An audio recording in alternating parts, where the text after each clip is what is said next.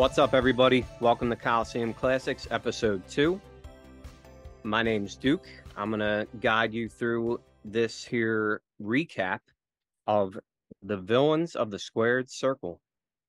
I'm here with this gruesome twosome, host of No Sold, a wrestling podcast, John, and our roadman, Zern. And before we get into Episode 2, we do want to recap our first episode, which was WWF Super Tape. You can look this up and check it out for yourself over on Peacock if you care to. I did want to go over just some comments really quick. Always appreciate the feedback when we do one of these. First comment in there was on YouTube by our own resident Zern. Zern, we missed a social media platform that you couldn't remember. You want to fill us in? How can we forget Tout? The world famous Tout, of course. Tout. Gotcha. And then we had our man Ed. He just said how, our love for the old school really came through on that first episode. And we appreciate that. He said he felt like, he had memories because he was a youngster watching that stuff, just like we were. So he really enjoyed it, and he wanted to give a quick shout out to his favorite part of the tape, The Powers of Pain. Absolutely. The Warlord and the Barbarian. So that was cool. And then our boy Mortis, make sure you follow him on YouTube, Papa Spice. He just said he absolutely loved it. He loved the intro with the audio. He said he wanted to hook that right into his veins. And that's courtesy of John. John, take a bow, because every week, every episode, the editing, the quality of these things is just superb, and that's solely because of John. So be sure to give him his props when you see him or talk to him. And That. So this one, we're going to get into the villains of the Squared Circle for this week. And then next week, so you guys can follow along, we're going to be watching and talking about Hulk Hogan, Real American. So these are both found on Peacock. This one, we're going to cover Villains of the Squared Circle, and you can check out Hulk Hogan, Real American for the following one. So let's get into it.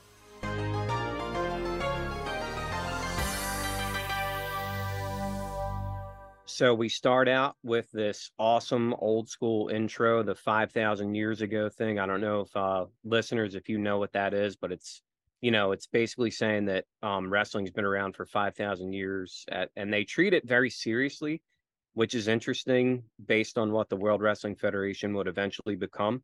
But it's really cool. Guys, what do you think? Zern, I know you have memories of this one. Yeah, this is probably my second favorite intro of all time. What the world was watching is number one. Probably from like '89. They had two different versions of that, but this one here was right behind it. I mean, the whole build up going to the Coliseum, talking about Greece, hundreds of years later. I mean, it was phenomenal. I loved it. That one there was before our time, like definitely before my time of watching live Coliseum Home video. Like I said, we didn't get them right away, but I think what the world was watching was one of my first memories. But watching that, that really brought back memories of rewatching them. And I probably ranked that number 2 overall as my favorite intros into them videos. What do you think, John? Nice. Yeah, I thought it was another pretty prestigious intro, like last week's Super Tape. It gets you pumped up. Took the business pretty seriously, even though, like you said, dude, there's so many silly references throughout these Coliseum videotapes. Although the intros are always cool. So I love it. Gets me pumped. Yeah, I'm with you, Mike. That one is definitely what the world is watching. You can hear it, you can see it in your head. John, you're probably with us on that. That's 100%. It for us growing up. But so after the intro, we get to see our host, of course, Mean Gene Okerlund, and he introduces his guest hosts, Bobby The Brain Heenan, but he's not alone. He's got Big John Studd and King Kong Bundy. And it's interesting. Did you guys notice he said the entire Heenan family? Yeah. So at this time, right, that was it. So what'd you guys think of, this introduction of, Bobby's always gold, right? So you figure we're going to get some awesome anecdotes from him. But what'd you guys think when you saw this, John Boy? Yeah, these heels, they're laughing at all their own dastardly acts, you know. They're just Mean Gene calls them sick people at one point. You know, Gene's hilarious. King Kong Bundy, so it's weird because he looked like an older man when I was a kid, but I look at him Hmm. now and he looks like a young man. Yeah, Mm-hmm. Yeah, I guess that's how it works with time. But it's crazy yeah. because he just looked like a young blood in that Heenan family. He really did, Mike. He looked like a baby face. Like it's crazy. Yeah, he was definitely fresh faced. I was expecting like five guys to come out from the back, and when I only Yeah. seen the two, I was like, I was down with it. Big John Stubb with the suit, with the shirt opened up. It was very classy of him, dressed up for And the occasion.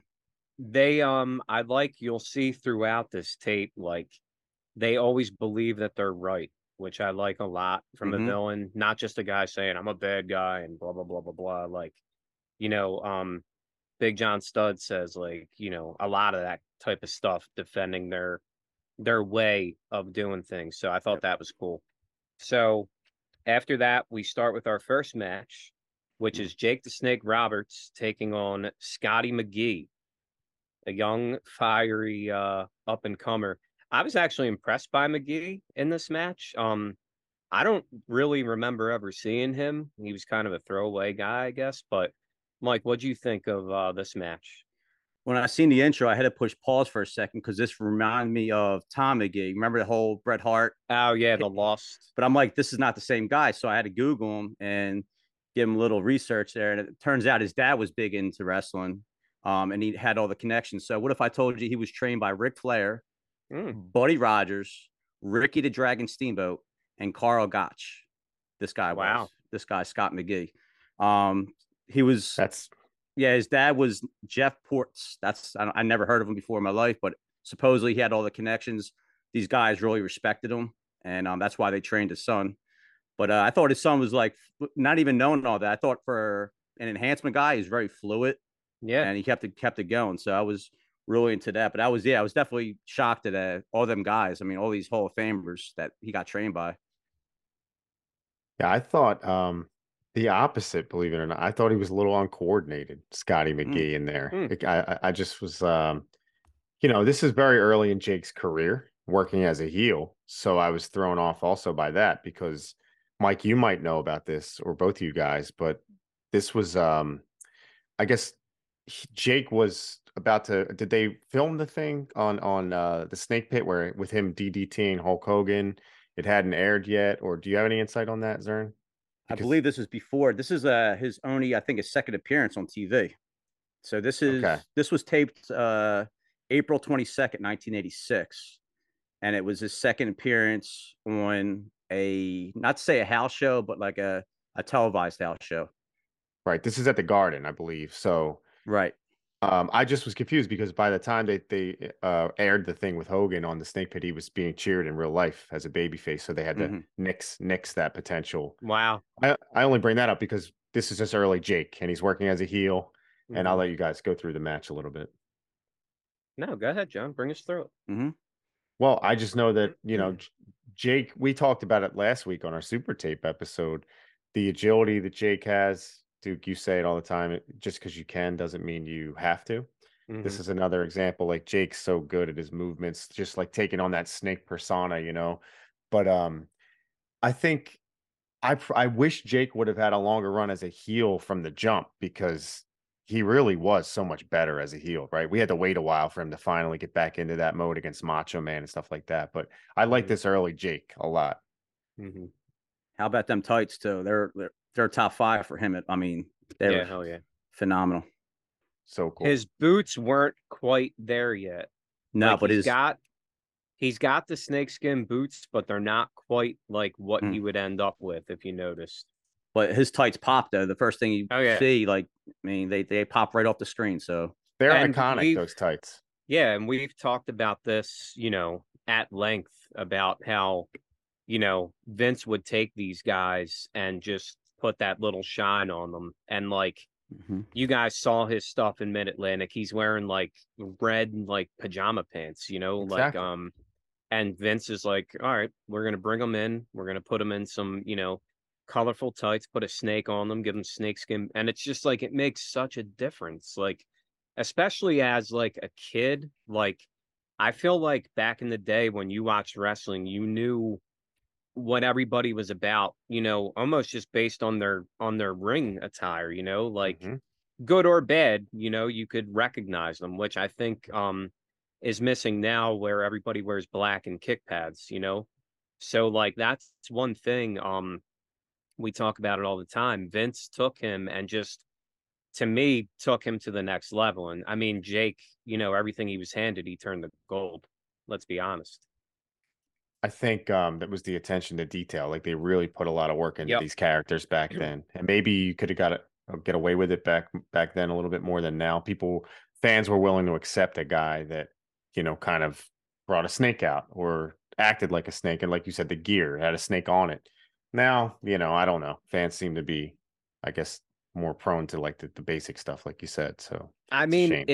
is that the case or is that just, what it is now? You know what I mean? I think that you can retrain people, you know, um, to the less is more, to, Yeah, I don't know. I don't think that everything has to be black and kick pads and all the same, because like some of the most popular guys ever were not that, right. so, Like one you of the said, there greatest, was all these guys in here, whether it was Hillbilly Jim, you knew what he was just by yep. looking at him, and the list goes on, and they were just so Yeah, good at and fine that's a whole tuning these guys. yeah, that's a whole conversation, but Yeah, I'm not sold on the thing where like, oh, well, it just is what it is now, because I think that they could, if they tried, I think that they could, retrain people in every yeah, aspect of wrestling.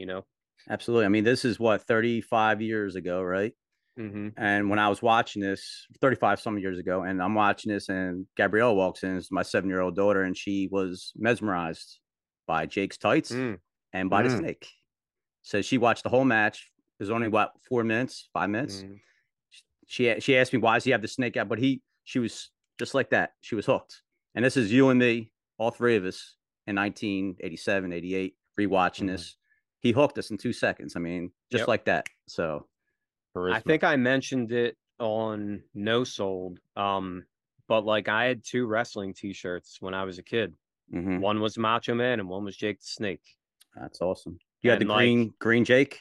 Was it I green? can't remember which one I had. I feel like it was black with like Okay. silver and it said DDT on it. I want Mm, to say like in red maybe or something, but okay. I can't picture it. I'm sure if I Googled it, I could find which one. And to your point, John, about Jake, like you wish he would have had a longer run as a heel. I think he was just cool as shit and they couldn't ignore it. Like he was very Jake's one of those guys I think that are very charismatic and like he's not like conventionally charismatic, if that makes sense. Like he's not like, there's different levels of attractiveness, I think, in people, like and like the blonde haired, blue eyed, good looking person usually gets the attention or whatever, but like Jake just had it, and I equate it to like Arn Anderson, like a guy that just has it at that unexplainable it factor, and Jake was one of them for sure. I think Jake had confidence too. Like he was so Mm-hmm. cool. And when he Mm, like moved around and just to look when he hits the DDT in this match, first of all, the DDT, there's nothing better than his DDT. mm. But then afterwards, he doesn't just go to the pin. He looks at the crowd and starts pointing at them like, look what I just did. He's just so kind of not even cocky. He's just so cool. He's just Mm-hmm. one of the coolest guys, ever in wrestling. I got a quick question for both of you guys. If you had to give a 2023 version of Jake, not the same exact character, but Mm. somebody that reminds you of Jake in 2023, who would you go to? Well, can we exclude Randy Orton? Because Orton Well, kind of yeah. took I a mean, little bit of that. if that's your choice, yeah. I mean, I have one guy that comes to my head like in 2 seconds. Oh, Mox. really? Yep, Moxley. Mm. Absolutely, yep. Hands like Hmm. for me, it's I get a Mox. little bit of Mox as well, for Yeah, sure. not Mm. Dean Ambrose, but Mox. I mean, the way his Mm-hmm. mannerisms, the way he waits, slows things down, gets in guys' faces, heel or face. I mean, he reminds me of him just like that. The mannerisms, slowing things down a little bit, getting nasty when he Mm. has to get nasty. Yeah, absolutely. Yeah, which well, is why we all thinking have along the love for same Miles lines. too. Yeah. That's funny. Once had a snake put on him by Jake the Snake Roberts. Oh, yeah, good point. And Let's get he to the loved end every real quick. second of it. Yeah, go ahead. Yeah, because he giggled, but I want to ask you guys because I'd quit the business before I'd let that thing sliver all over me. And this was like the extended version. Did you guys this was like a 3-minute snake crawling session. Fink ran out right away. And So real quick, lead us through the finish just so we don't. yeah, sure. No, it was I believe it was Scotty McGee was going for that roll up again, like sort of the cradle roll, and Jake held onto the ropes. That was the second time McGee tried to get him in that, and Jake turned around, planted him with that DDT. There was like a lot of, honestly, McGee was working at a faster pace in that match. Jake was keeping up for the most part, but I might have been hard on McGee saying uncoordinated. Maybe Jake just wasn't really, as quick for him. But anyways, yeah, that's what it was. It was the second chance at a victory roll or whatever it was. Jake hit him with the DDT. Looks at the crowd, gets the pin. Then we have the snake afterwards, all over poor Scotty McGee. Just got to take it, right? You're getting paid So enough. Jake the Snake wants to put the snake on. You're not taking it? Nah, I'm quitting the biz. No shit. Wow. There's a bonus in there for you, right? They used to get an extra $500 or $250. Was it really that much? Yeah, like $250 to get the snake put on them. Yeah, so $250 back in 1986. If Jake the Snake is trying to put a snake on you, John Boy, like this is one of your top 10. All right, yeah, I guess if this is one of your top 5 favorite guys of all time. It's true. Top 5 favorite. My fear of snakes, I guess that's the only way I can get over my fear, right? If the snake man himself, Jake, puts it on me. Yeah. All right, you got me. It may be cathartic for you, honestly. That's Exactly. like, who doesn't want to get chopped by like Ric Flair, Like, right. It's just something you got to do. I was once press slammed by Brian Cage. That's true. It's impressive. One of your favorites, John. I was once ignored by Eddie Guerrero. Whoa. Come on. What? You know what's funny? I was talking to Frank the other day. We were talking about a few things, and that memory, he talked about meeting Cotto, I believe, in Florida during his training sessions, and how that was such a memory. And that's the memory of us meeting Eddie outside was like playing in my head. I didn't say nothing to him because I didn't want to disappoint him, but that was like all these years later. I don't even know how many years ago that was. That still plays in my head like it was yesterday. He was just having a bad night. Oh yeah, we know. On the flip side, Scott Hall was the nicest guy ever that night. So who knows? Was that the same night? Was it a separate night? Because it was cold as heck out there. Night. Yeah, that was a different night. Separate night. I know we did see Rodney Mack that night. Mac and Militant. I think Mac Militant, Mike yelled popped, to him. Right? Him and Teddy were out there, yeah. Yep. All right, so can I just mention something really quick? I'm so sorry. At the end of that Jake match, there were scattered Hogan chants in the crowd when he had the snake on McGee. So they were brewing towards something with Hogan. It just never came to be, man. And that was one of my all-time dream feuds, in the WWF. Too bad. So Jake gets the big win via the DDT, puts Damien on top. I think they say, is that Damien? And I think Gorilla says they're all called Damien as far as he's concerned. Is that what he says? Something like that. Yeah. So, Mike, what'd you give this one? Our resident ratings man over here. What'd you give this little segment here? I just have to say about the announcing, Ernie Ladd was like, having him with Gorilla is like so good. I don't know, man. Like that's really. I'm watching a lot of tapes, and it's more and more Ernie Ladd, that combination, and it's really good. I just had to throw that out there. Yeah, and this is a 3-man booth. Lord Alpha was also in there, correct? Yeah, correct. I mean, this combo was really good. This trio. This is where a 3-man booth is truly works. Just like us. That's right. Yeah, good call on Ernie Ladd. But one of us needs a British accent, though. That's all John. John's good at that. Next week. I'll do that next week. All right, give it to us straight, Mike. I love this match for what it was. I gave it a B+. Okay.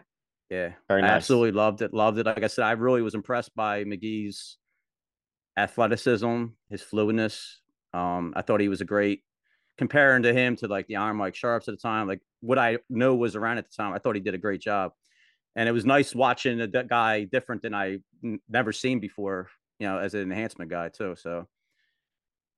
Yeah, it's always cool when we go back and watch these and you do get just new stuff, like Mm. it's cool because like, you know, a lot of times in life people are looking for something to watch on TV, like, oh, I already watched this, I already watched that. Like there's so much wrestling if you're a wrestling fan that you can go back Yep. and watch, like whether it is Mid-Atlantic or Georgia Championship Wrestling or all these super tapes or the Coliseum Home videos. So like if you're a wrestling fan, like you should never be without something to watch because there's so much content. So anyway, we go into the next match now.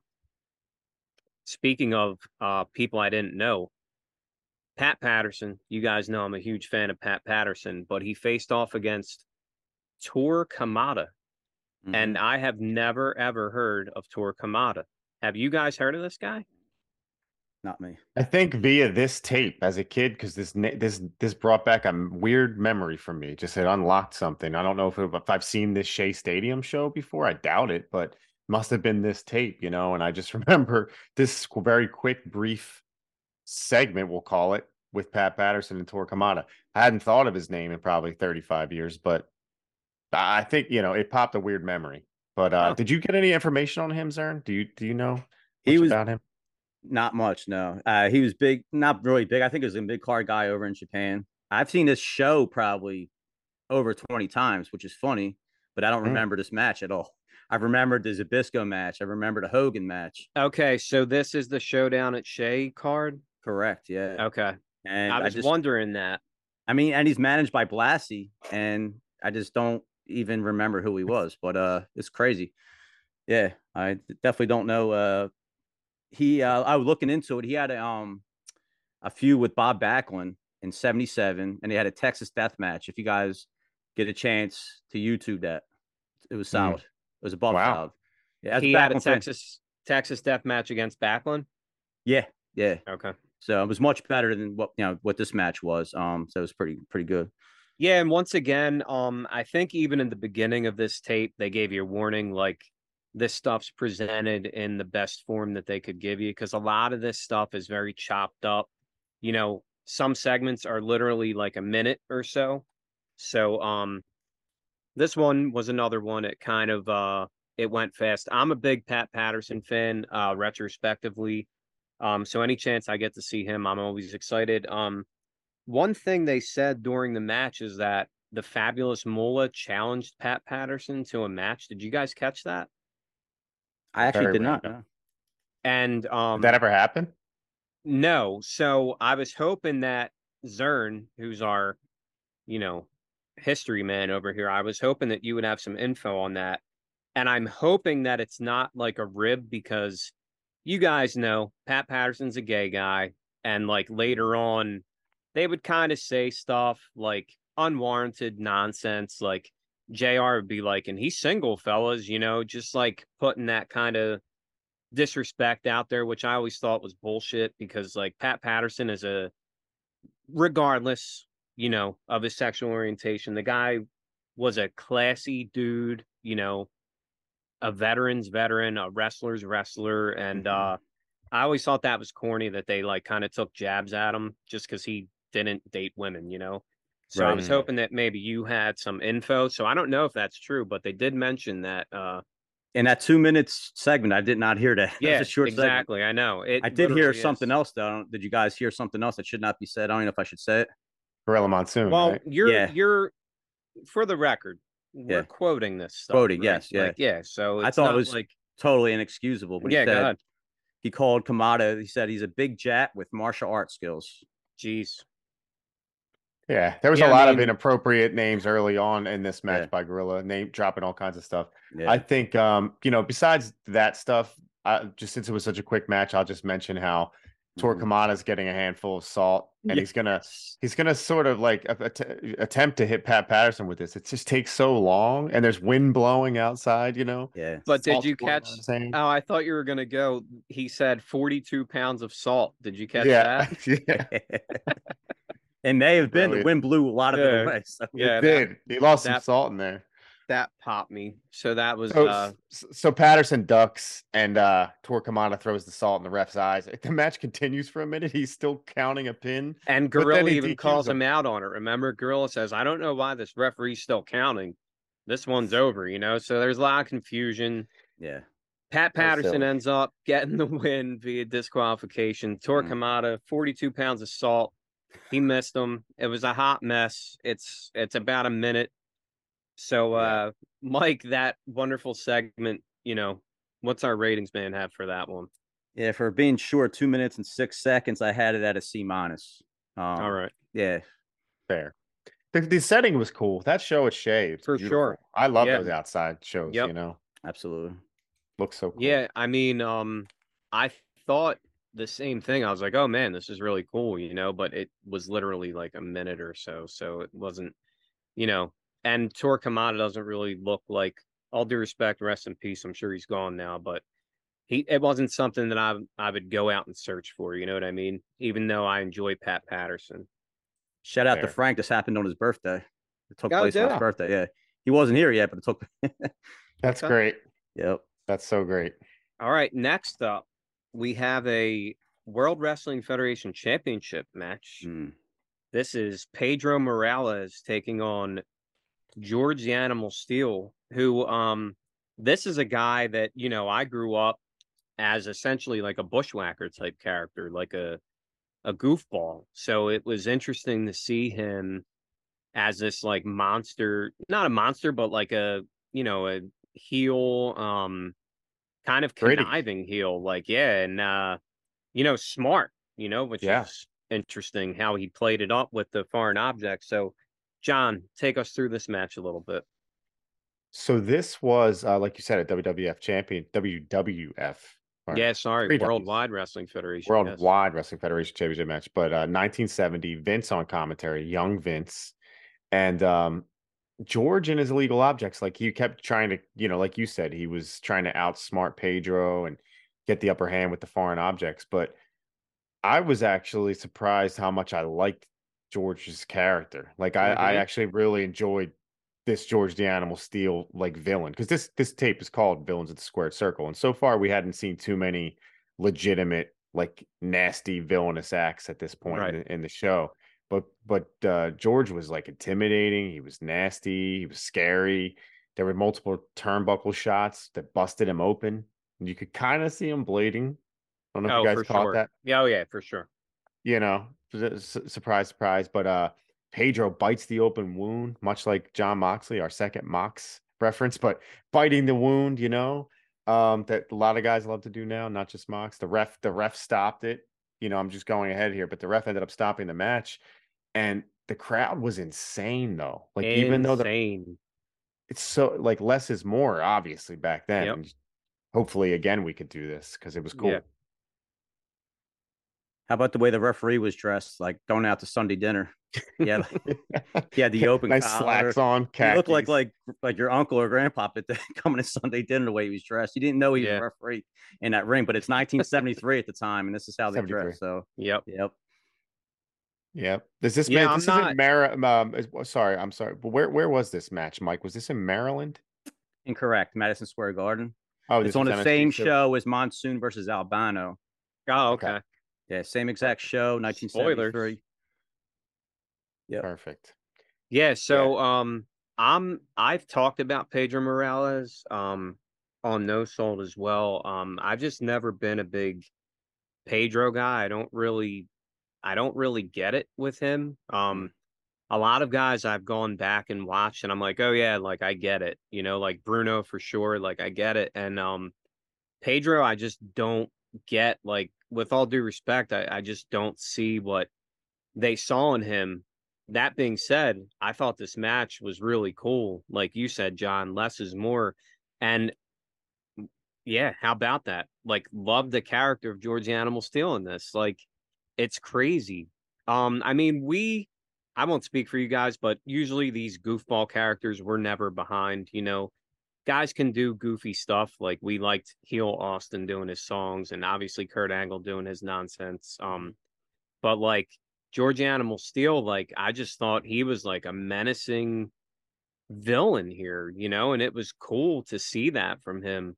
And maybe it's because we know him as like this goofball, and it's nice to see that, wow, this guy did have something once upon a time. But yeah, the crowd was electric.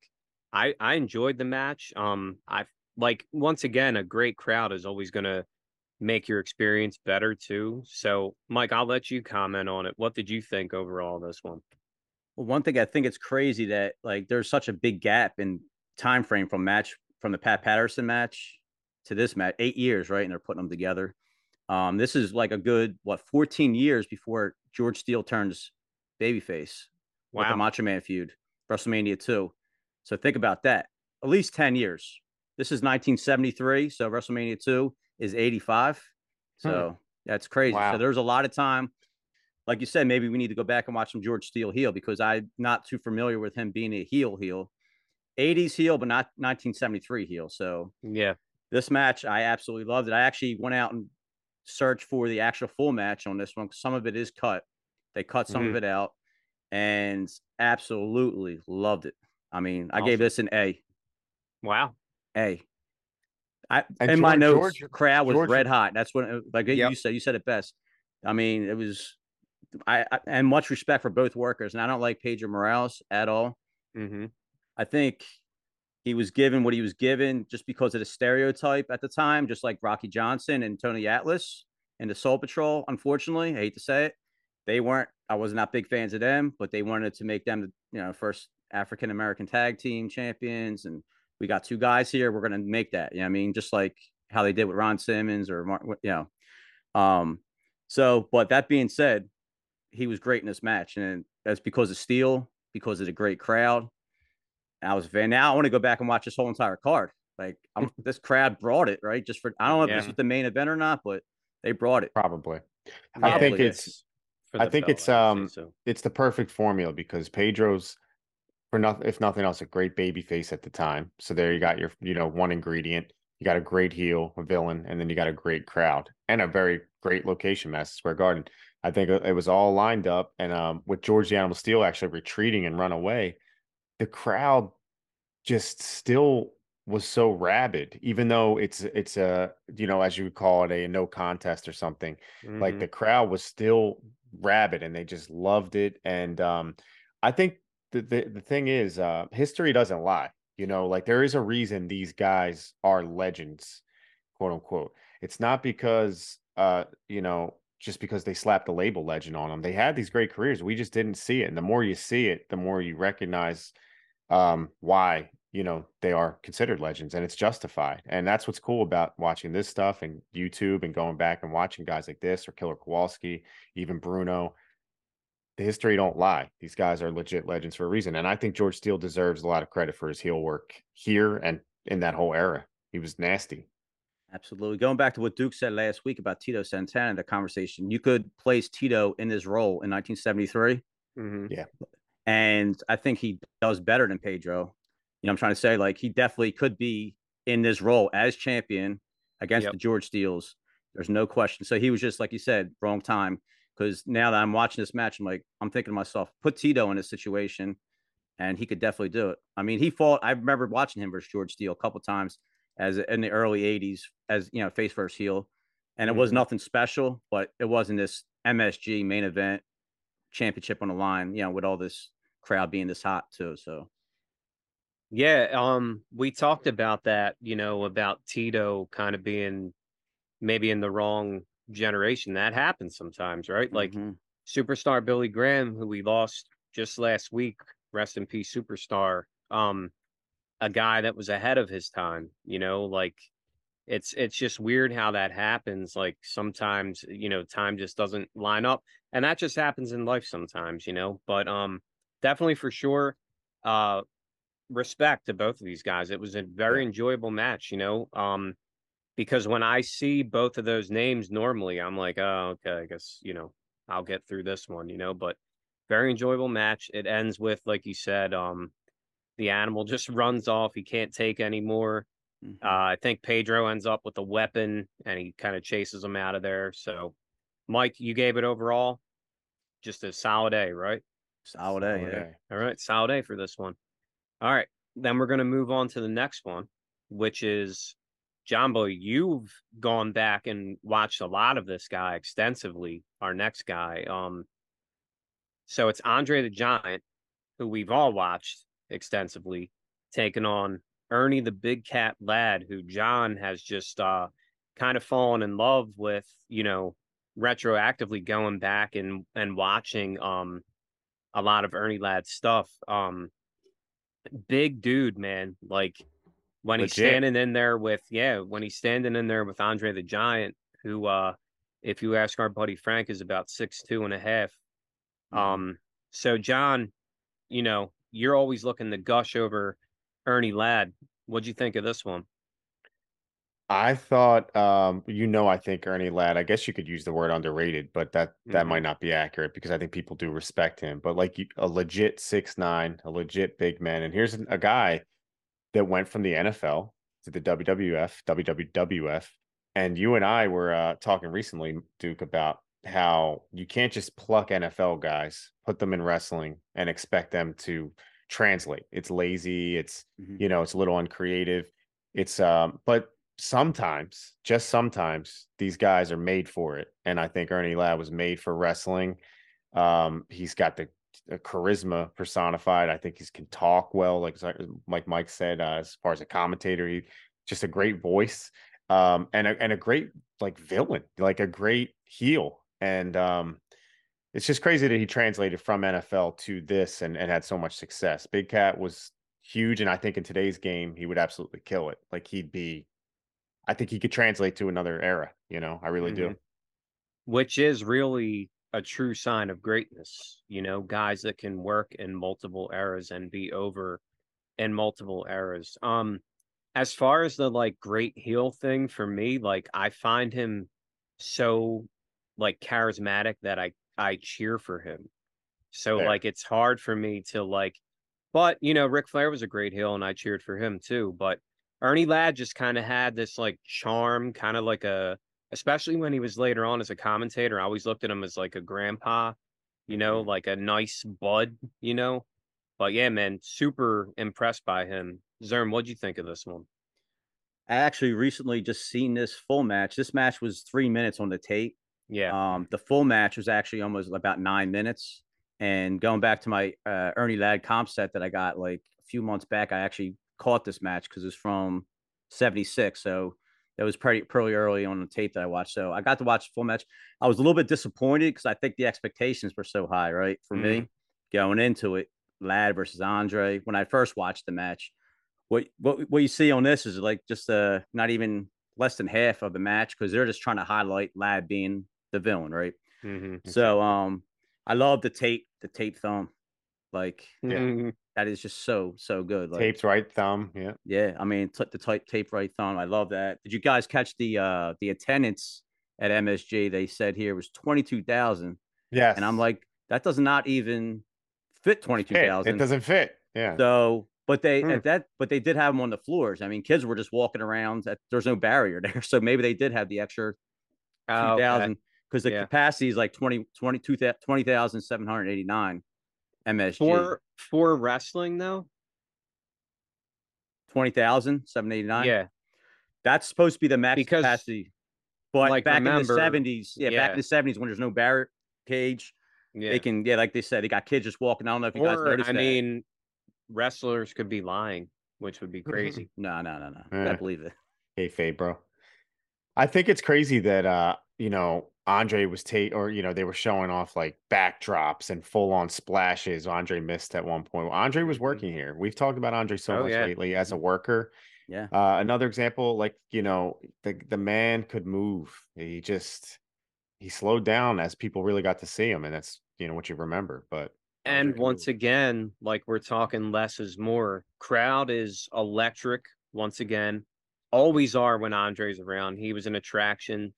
But Mike, you mentioned like the tape thumb, like something as simple as a tape thumb being a threat to Andre. Like less is more, man. Yeah. Like I hate to sound like, the old school wrestling fan, but it works. Watch this match. And then Andre grabs his hand and he delivers the thumb to his own throat and the crowd loses their mind. Like, so This As stuff did is, I. yeah, it was awesome because you Yeah. get lost in it, man. Yeah. You know, like, and I think that there's something to be said for that. I really do. I think that it can still work if they actually try, you know. Right. So, Mike, I know you said it was only 3 minutes, but what'd you give it overall? You said you were kind of disappointed because your expectations are high, and I get that. You had it on like the WrestleMania scale. So, what'd you give this one? I gave this total match, even the 8 minute match that it was, and the finish and everything, C plus. I Okay. love the, like I said, the thumb work and all that stuff. It was great. I loved it, but if it should have been as a main event, should have been a lot longer. I mean, we complain about, like, once again, Brock Lesnar matches being short. This was very short. I mean, for being a main event attraction here, but yeah, C plus. It could have been if it would have went longer. Not even so much in the segment wise because they're just highlighting Ernie Ladd, but the actual match itself, I was very disappointed in just for not doing it. Him walking off, which is they're probably selling the next town. He probably came back next month and he probably fought again. So Yeah, and we're kind of developing a theme now, right? Like George yeah, Animal Steel just walked off. Ernie right. Ladd had enough. He had enough. Yep. Yeah, Yeah. he doesn't care Ernie about that Ladd. extra. He'll take that loser's purse. He doesn't care. John, you got Yeah. anything else before we move on to this one? No, Ladd retreating was, typical heel work. Andre, though, celebrated like he just won a title. He didn't care how he won the match. He was very happy to get that count out victory. That's He an was MSG excited. purse right there. That's why. Yeah, Yeah. that's true. Yeah, the winner gets that winner's purse, pal. Yep. And he was probably going to go to the back and drink a few bottles of wine too. Oh, No hell yeah. disrespect. I love Andre. All right, moving on. We have the villainous here, Captain Lou Albano, taking on Gorilla Monsoon, who is just, we can't say enough good things about Gorilla. We love Gorilla as a commentator, just once again, like that grandpop, that comfort, he's like a security blanket almost when you go back and you think of your childhood, and he's just like the background of it. So it's interesting because I always thought that Gorilla Monsoon was always a bad guy wrestler. I didn't realize he actually turned good before becoming a commentator. So, Mike, did you know that going in? Did you know that he had like a good guy run? Yeah, and he goes heel again after this. Oh, And then wow. and then he goes babyface again. So Okay. he was a heel, big show. babyface, heel, babyface. Yeah. All within the 70s decade right here. And what we're looking at, this is 1973 as well. So Okay. this is before he goes at it with, not too long before Muhammad Ali. Right. I think that was 74, I believe. I'm not sure. He turned heel for that specific attraction match, right? Right. And then I think he Muhammad turns Ali. babyface again in the early 80s, like 1980 or something like that. Yeah. All right. Well, that makes sense. And where did this one take place? This is still on that MSG card. MSG. Okay. Yeah. Did you Same guys place catch as the Pedro and George Steele, same exact card. So this was- correct? Did you guys catch the nicknames for both of these guys? In the intro. Which I'd what never was heard before. Gorillas again? Could you remind us? So it's rough and tough Captain Lou Albano versus the popular Gorilla Monsoon. Oh, yes. The popular Gorilla Monsoon. Pretty. I was laughing. I think Vince it's was cool. on mic too. Vince was on the mic. Young Vince calling. It's wild hearing Vince call a Gorilla Monsoon match. Yeah. It's like In 1973. Yeah, how about that?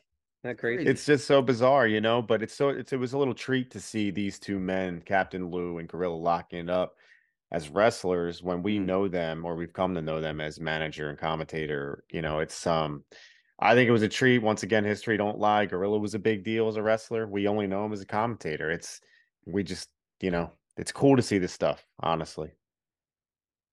Yeah, and Albano looked pretty trim there too, compared to what we're used to. Yeah, he did. He looked trim, right? So just like how Mr. Fuji was nice and trim back in the 70s too, early 70s before he became a manager. Even George Steele looked good. Like he was long, kind of leaner. Yeah. Yeah, we're talking about a decade later. We're talking about these guys from the 30s to the 40s, in age, so it all happened. Gorilla was dude, the crowd loved Gorilla though, by the way, here. Sure did. Went crazy for him. So this is another short little segment. It ends with Gorilla Monsoon chopping the soul out of Captain Lou here. I feel like Captain Lou botched it a couple times, right? Do you guys agree with that? He was supposed to go over the top rope, and it took him about 3 or 4 tries before he could actually hit him with the big overhand chop, and he sent him out. And guys, guess what happens? he runs away. He runs to the back. This is Heels the retreat, third, bro. yeah, Heels this retreat. is the third match on this VHS tape that he bounces. So yeah, but like you said, John, like it's cool to see these guys that we know as managers and commentators and see like their characters be different, you know, because I knew when I was growing up, Captain Lou was a good guy. He was a good guy manager, you know, when I started watching. So it's interesting to see him, you know, now as a heel here. So, Mike, what did you rate this one, this little segment here? Even though it was short, it was built as a special attraction match. So hearing that, I was kind of like, all right, cool. This is going to be a nice little long segment. They actually filmed the whole match on here. So I was kind of disappointed it was that short of a match, being a special attractions match. I mean, imagine being there at MSG, having that advertisement, and you got a 3-minute count out. I was a little bit disappointed. I'm not going to lie to you about this. My expectations weren't too high because Gorilla, as over as he is not a great worker. He has charisma, but he's not a great worker for a big man. Even I don't think he's a. Do you guys think he's a great worker? Not at this point, no. Probably a little earlier, he could move a bit better, I would imagine. But here, he was just relegated to the overhand chops and sort of let Lou Albano flop around for him. For sure. You know? So, unfortunately, I hate to say it, I gave it a D plus. It hurts me to say that, but for being the attraction, it was special attraction, billing, and being short and another walkout. D plus. Mike, sometimes, you know, even though you love something, you got to be a broadcast journalist and you got to just keep it real, you know, like it might tear you apart, but that's why you're here. You know, you're a pro and we appreciate that. Yeah. If you guys listen to No Soul, you know, last week, we counted down the GOATs, the greatest of all time, episode 50. You'll hear some honest broadcast journalism on that one. It hurt our soul. And you'll also hear some dumb things on that one. So be sure. Yeah, no spoilers. There's a little bit of home cooking, they call it sometimes. Listen, sometimes, you know, the obvious answer is the right one, guys. So tune into that. Let's move on to the next match. It's going to be a big tag team match here. Chief Jay Strongbow and Andre the Giant taking on Stan the Man Stasiak and Blackjack Lanza. Once again, this is literally like a minute long. Like they didn't give you much to work with. It was pretty cool to see. It's cool, like you said, you go back and you watch these matches, and we know guys as commentators and managers, and you know, Jack Lanza ended up becoming like an agent for the WWE for a long time. You would see him kind of breaking up fights and stuff like that. So it's always cool to see that type of stuff too. You know, see these guys. Also, Jay Strongbow didn't he end up becoming like an agent for them at one point? Oh yeah, he did. Yep. Yeah. So it was a short little segment. Not much here. John, you got anything on this one?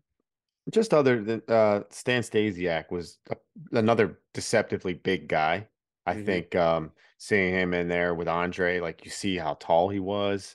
And, you know, him and Strongbow did not have very good chemistry. There were a couple little botches in this very short and kind of pointless clip because I would have rather seen this for, you know, 3 or 4 minutes than I think we just got like over a minute and a half, 2 minutes. So it was quick and kind of insignificant on this tape, unfortunately. Mike, we won't spend too much time on this one. Give it to us straight. You're a broadcast journalist. We respect you. Just to let you guys know, this was the best 2 out of 3 falls match, and we got to see 20 seconds of it too. Yeah. Andre, spoiler alert, Andre and Chief Jay won 2-0 in this one. I went back and actually YouTubed it to see. I watched the whole entire deal, and it was just as bad as this clip. So it's no way, really? Yeah, the whole deal wasn't good either. Like you said, the chemistry between Andre and Chief Jay was not good. Stasiak and Chief Jay was really the worst, kind of the worst of it. But yeah. So I gave it a D. A D. Okay. Yeah, big D. All right, D for Dre. Moving on. We get into a little montage of a guy that I'm definitely a fan of, and I think a guy that's underrated. That magnificent Don Morocco. So in this little montage, he faces off against Pedro Morales, SD Jones. He does an interview with Vince McMahon on TNT. Mm-hmm. And we can get more in depth to it. But before we do, if you're not familiar with Morocco, I think this is a guy that's really underrated when you go back and watch his stuff. Charisma, good hand, um, different. You know, he had a different thing about him. So let's get into this little segment. Mike, lead us off. What'd you like and dislike about all this? I really like the Morocco Morales. We've seen Morales as a heavyweight champion. Now he's going for the IC strap in this one. But a decade later, 1983, this match. Wow. I went out and saw this match too. I watched that deal. Actually really enjoyed that match. After that, you got Morocco had like a little feud with SD Jones, Philadelphia's own SD Jones. That's right. Very odd. It was like they fought, man. If you go on YouTube, there's must be like 8 different matches of them Wow. fighting, man. So I don't know how long it lasted, but there's plenty of matches with them. Even though SD Jones is in the enhancement town, it was pretty solid.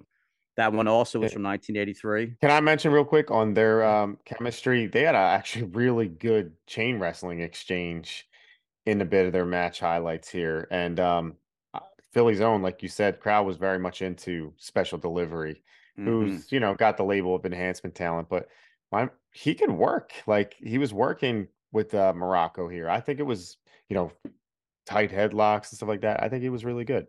Yep. And also, I think it was interesting. Did you catch the lightning bolt on Morocco? Uh, Yep. Yep.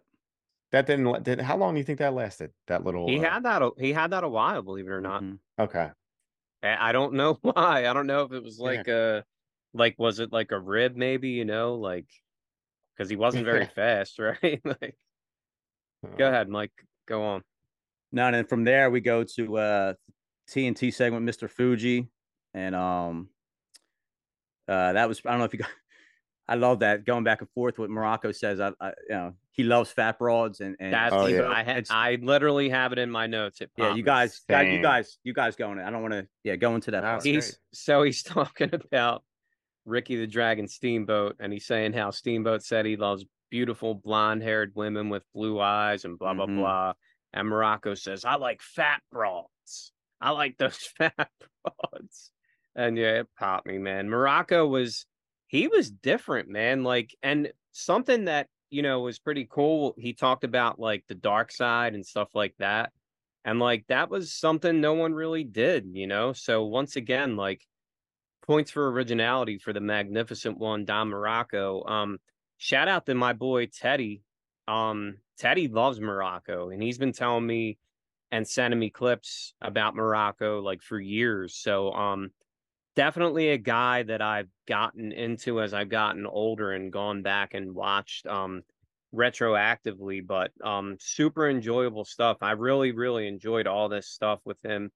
Like you said, when he is on Titans, like with Vince, like you get to see, more of their character and stuff. I think that's probably why, John, you're such a fan of that, because you've gone back and watched that like from the Yeah. beginning. So did you see this segment previously? I did see this segment, and Vince loves Morocco. I think he would give him this bit of time on this TNT show often, this platform, and he would just let Morocco go. And Fuji, Yeah. once Fuji and Morocco got together, I think Vince thought he had gold.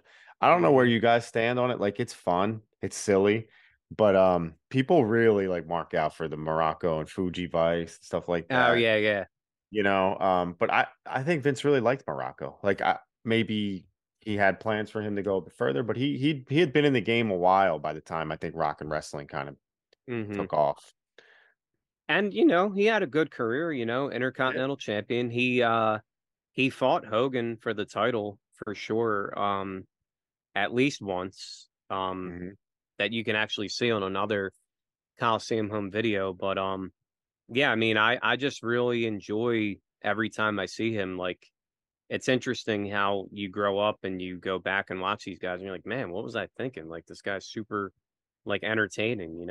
So, Mike, Yeah. wrap it up. Give us a nice bow on this. Would you rate this one? Yeah, so the difference in time for the Morocco Morales to this is pre-Fuji, them matches, and then you got Fuji versus Steamboat, which is actually the full match. If on YouTube, search it out, it's pretty good. It's pretty solid. It's a about 7 minutes long compared to the 1 minute that they showed you on the tape.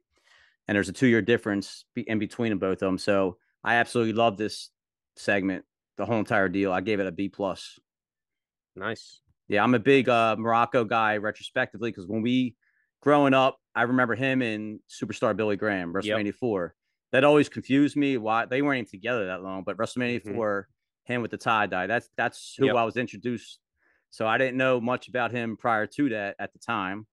But like Fuji Vice, that was huge. But I think my favorite version of him was probably from 1980 to the 83ish, 84ish, when he was in that run.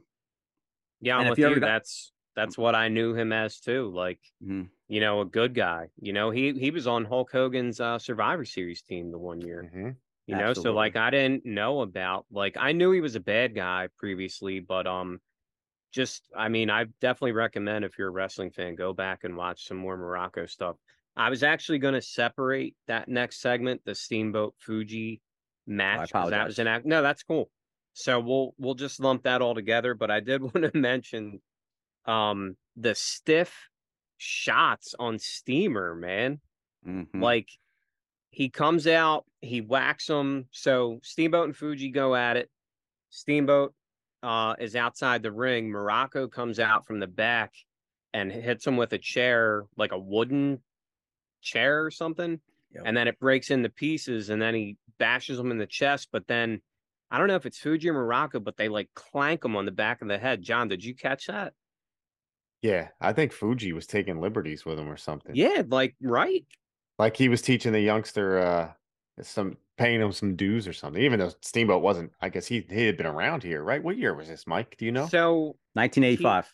He was like newer to the Federation, but he was he was a guy, you know, that traveled the not the Indies, but the territories. And yeah, NWA. man, I'm glad you felt that way, because I was like, man, are they like what's going, I agree with you.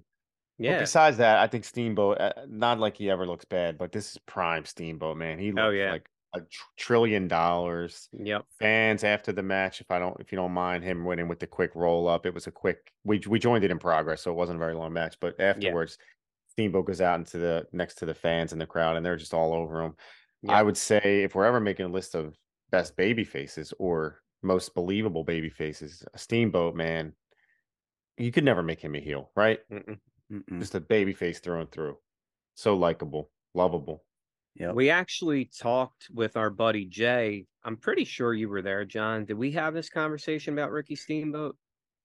Yes. Was it you, Jay, and I? Like, how, you know, we don't want to spend too much time on this. You know, this is obviously about the villains, and we're talking about like a blazing baby face. But yeah, right, exactly. I mean, he mentioned how, like, when people talk about like their all-time favorite wrestlers or greatest of all time, like, Steamboat's never even in the conversation. And I think that, like you mentioned, best babyface, I mean, you can't go wrong. It's a guy that literally you couldn't imagine him turning bad, you know, because he's just so naturally, like, he's a family man, and he's like, his style of wrestling is so baby, exactly. you know, like, because Hogan wrestled like a heel a little bit, even as a babyface. So when he turned and shocked the world as Hollywood, he kind of still did some of the same antics.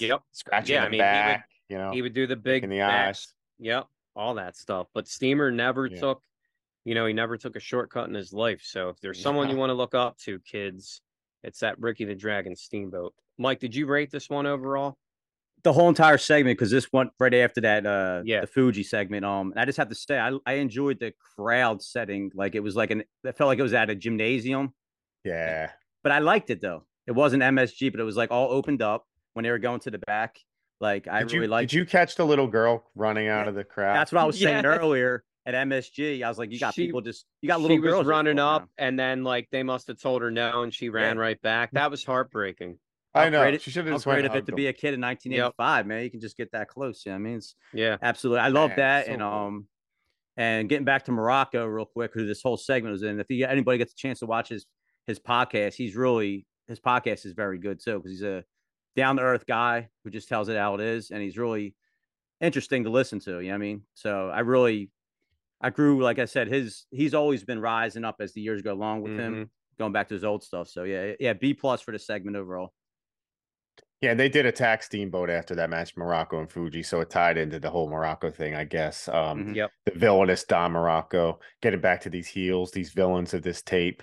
I think at the beginning, the host said something like over an hour of nonstop evil. So we're kind of in the midst of this evil streak. Although at the end, we'll talk about if any of these heels or how many of these heels were truly like dastardly, because some of them were going a little light. I don't think this was like the best example of villains for this era, you know? Yeah, I mean, not to spoil anything, but like, Dr. D, David Schultz, I thought could have been a good, Yeah. like, because I feel like he was just a vile person. Like, I don't know his like real life persona, but he always gave me vibes where he was just like an evil dude, so. He's like that at his age right now. I think he's in his high 70s right now, 78, Mhm. 79.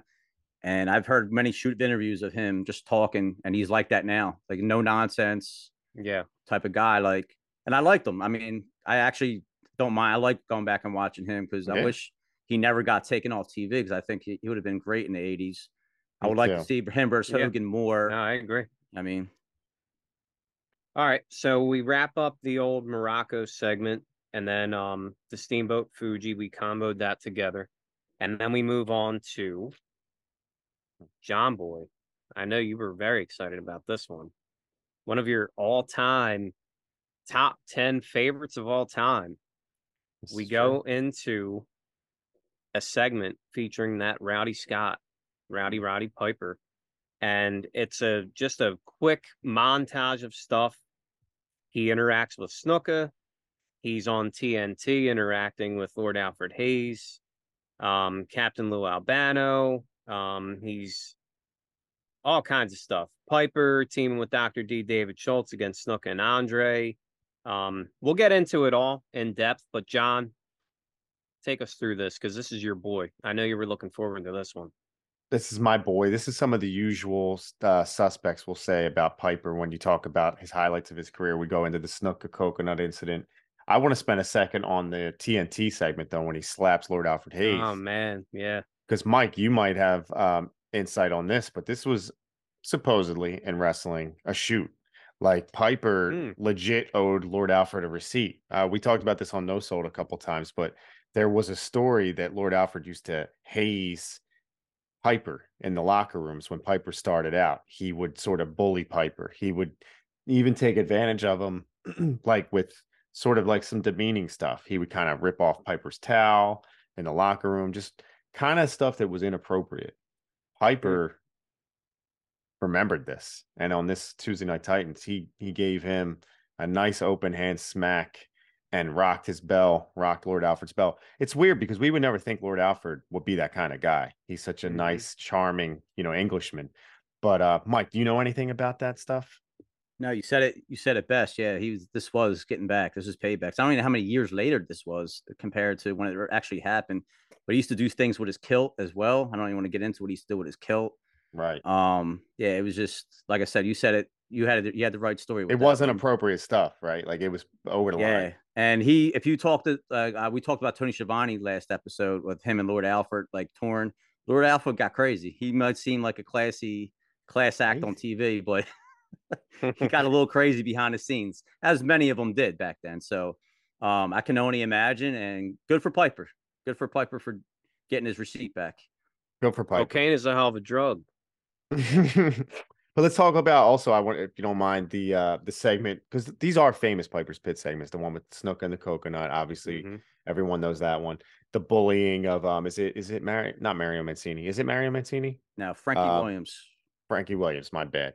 Mm. Bullying him, but like just all this stuff of Go ahead. Do you had something there? Well, no, just about the Frankie Williams thing, that gives us one of Piper's most famous quotes, I think.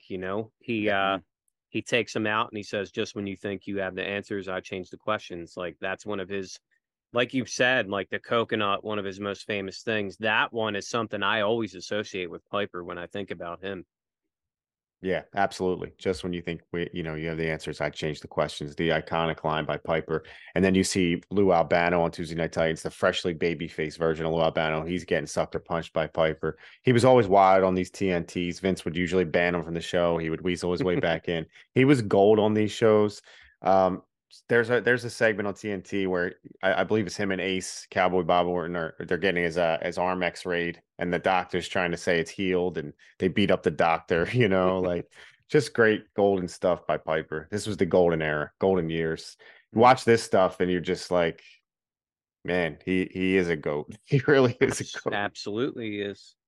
So let's talk about the Mr. T stuff really quick, because how do you guys feel about the reality of it all? Because I feel like there was some real, man, they might just be the best workers ever, because Mr. T speaks so glowingly of Piper now. But I remember a time when it seemed like Piper at least did not accept him into the community of wrestling, and their interaction on this specific segment. I don't know. What do you think, Mike? Do you think that they were working or just really great work?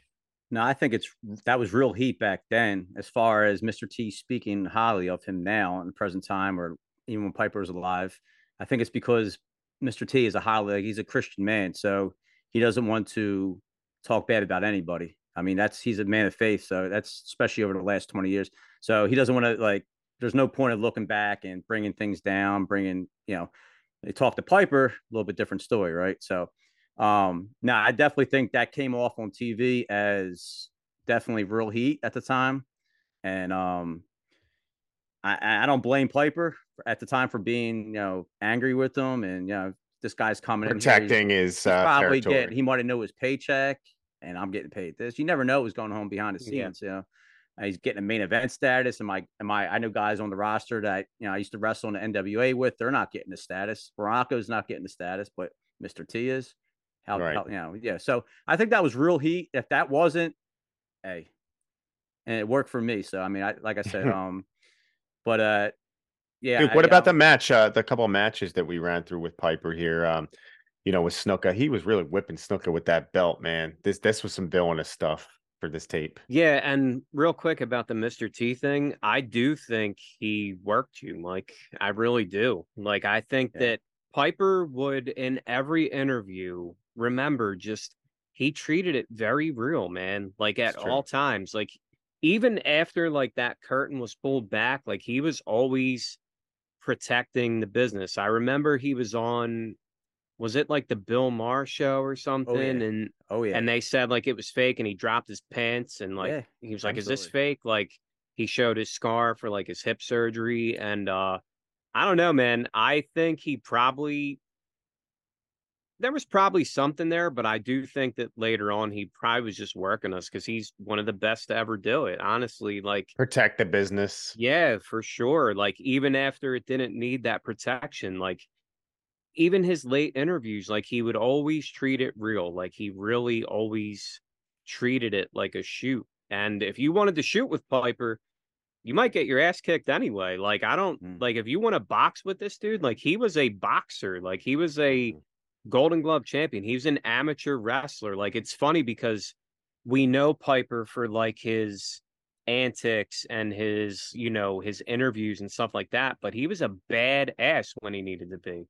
So I think that is something that people don't realize about Rowdy Roddy.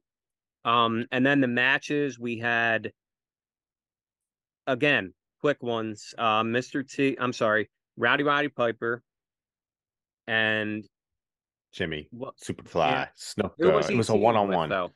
Well, it started off with a little bit of a I'm sorry. It match. was Rowdy Roddy. No, it was Rowdy Roddy Piper and Dr. D, David Schultz, against Andre and Snuka. I think that was the first part. Is that right? Is that when he whipped him, Mike? That's well, no, he did. He ended up fighting Snuka one-on-one too. Yeah, this is the first match that they show in the montage. Yeah. Gotcha. And in that match, did you guys catch the Snuka singles match? The referee was Lou Thez, right? Former NWA World Heavyweight Champion. I was like, wow, that's pretty cool. He got that payday. This was in St. Louis, so he collected that payday. Okay, that makes sense. You wonder, he had no. I went back and watched. I didn't watch the whole match, but went back and YouTube the match, which is out there, and I'm like, why was he in this match? There's got to be some background. There's nothing. He was just Nothing. there. Yeah. And then I Just in found St. out where it Louis. was, and it was in St. Louis. I'm like, oh, that makes sense. There you Vince go. was smart. He Yep. brought he hired him, got the crowd there. Yeah. Lou Thesz Yeah. always looked older than he was, I felt like. Like I Mhm. remember he actually wrestled when he was like 73 years old. Back in Slamboree. I think like the 90s or something. At WCW Slamboree in Philadelphia. Was that when I don't think he was 73 then, was he? He could have been. I don't know. No, I think that No. was like later on. I remember like it was a big deal because he was so old. He was like the Okay. oldest wrestler to, I don't know, to wrestle at that time. Mhm. Once again, these matches are kind of like chopped up. Um, Piper and Dr. D, David Schultz against Snook and Andre sounds amazing, you know, but We saw 30 we get seconds of like it. 30 seconds of it, literally. So, Mhm. and then at the end there, we had Jimmy Superfly Snook and the Tonga Kid taking on Roddy Piper and that's my bodyguard. That's my bodyguard. The Ace My Cowboy bodyguard, Bob Ace. Orton. Yep. So, Hey, Duke, you're a boots guy. You're an attire guy. Did you happen to yes. catch Piper's boots during one of the snooker matches? They were kind of plaid. Yep, plaid. Yep. Interesting. Yeah. You know, didn't wear those too He often. wore that stuff in Mid Atlantic. He would wear Exactly. those like the plaid tights, the plaid boots, and stuff like that.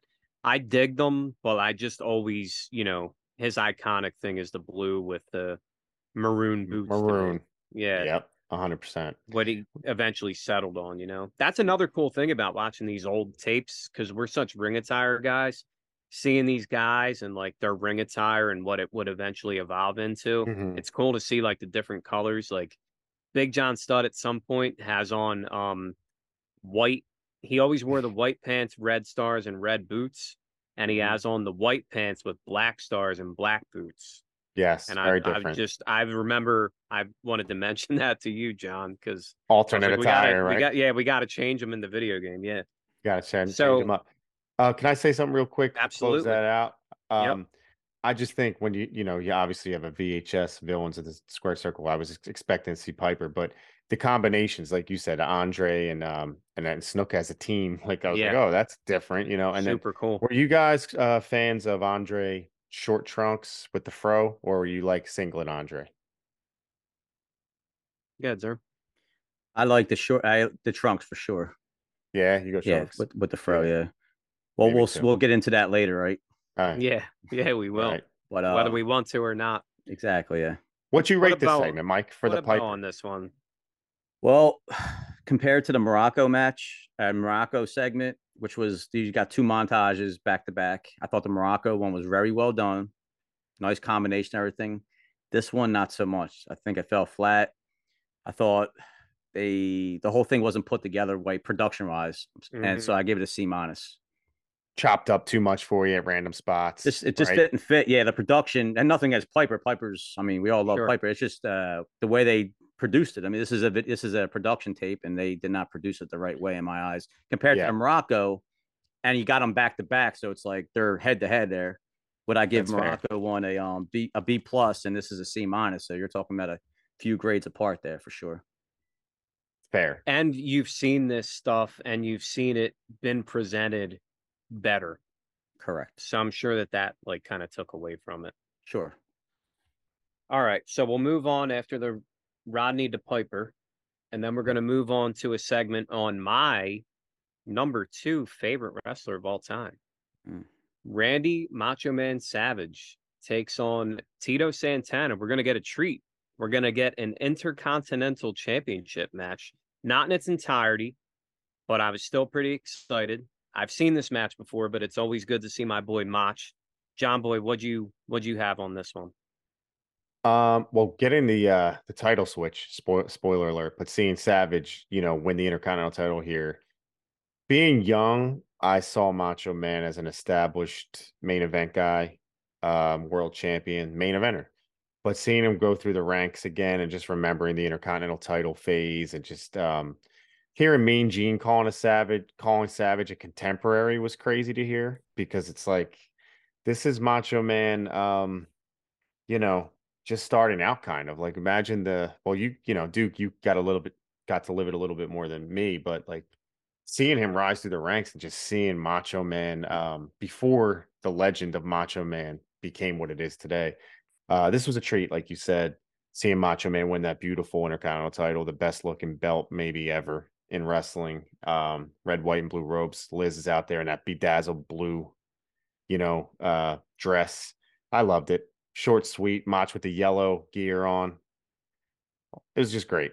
I love it. I just don't know. I mean, Savage cheating was the point here, I guess, that makes him a villain. He did cheat to get the win. Mm-hmm. Didn't feel, like I said earlier, like it wasn't like as nasty of a heel antics. But what'd you guys think? What do you got, sir? Yeah, I absolutely love this. I had to go back and watch the full match because I was like, I got to go back and do it. And there's a match that happened right before this. He had a title shot, his first title shot, and he lost by count out. And then he demanded another shot. This is 2 months before WrestleMania 2. And 2, he fights George the Animal Steel, which we spoke about earlier. This happens when a certain somebody turns 9 years old on the screen. This has happened on your birthday, Duke. Oh, did it really? Oh, yeah. wow. Oh, Duke turned 9, and awesome. Macho Man won the belt. It was destiny. Look at that. It was destiny, brothers. Yeah, I mean, I know this was on a short segment. I loved the match. Yeah. I loved the first match, even the count out. I love this whole entire. We talked about Tita before. This is his wheelhouse, and I absolutely love it. I gave it a B+. Nice. Yeah. Can I say something real quick, Duke, and I'll let you speak on it. But this was Boston Garden, so it's so prestigious. I could see the banners hanging when Macho cheated, and they show the replay. And I missed flash bulb camera. I missed the camera flashes. I missed that in pro wrestling now. And also, I guess you could smoke back then anywhere. And like this smoke filled, I don't miss that. But like the smoke filled arena and like the banner, it was just had a very vintage look to it. It was just classic stuff. Yeah, like you could almost smell it. Yeah, exactly. Get a headache just looking at it. Right. You mentioned the bedazzled dress. I'm sure it wasn't planned, but she has on that dress with like the stars on it.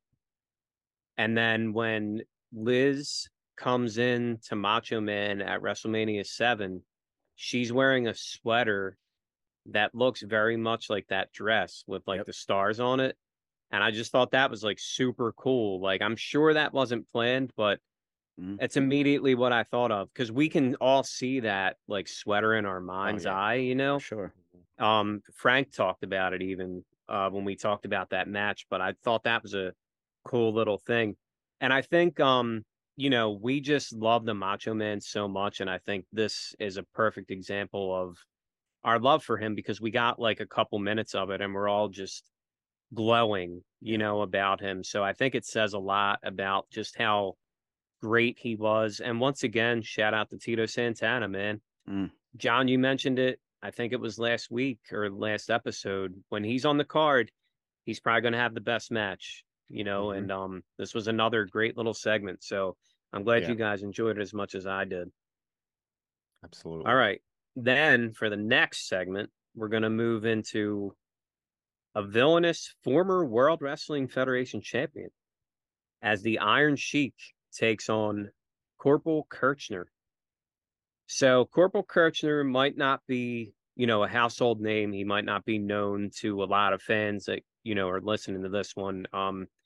He was kind of like a fill-in for Sergeant Slaughter when Slaughter left the WWF. So, they were trying to capitalize on that patriotic soldier type character. And the thing about Corporal Kirchner is that he actually was a paratrooper in the 82nd Airborne. So what they say during this match is actually a real thing, which is, crazy. Like Vince found that out and he was like, all right, pal, we're going to make you Corporal Kirchner. And, I kind of gloss over Corporal Kirchner a lot. Like I don't really think much of him, but in this match against Iron Sheik, I actually thought it was pretty cool. Mike, what'd you think of this one?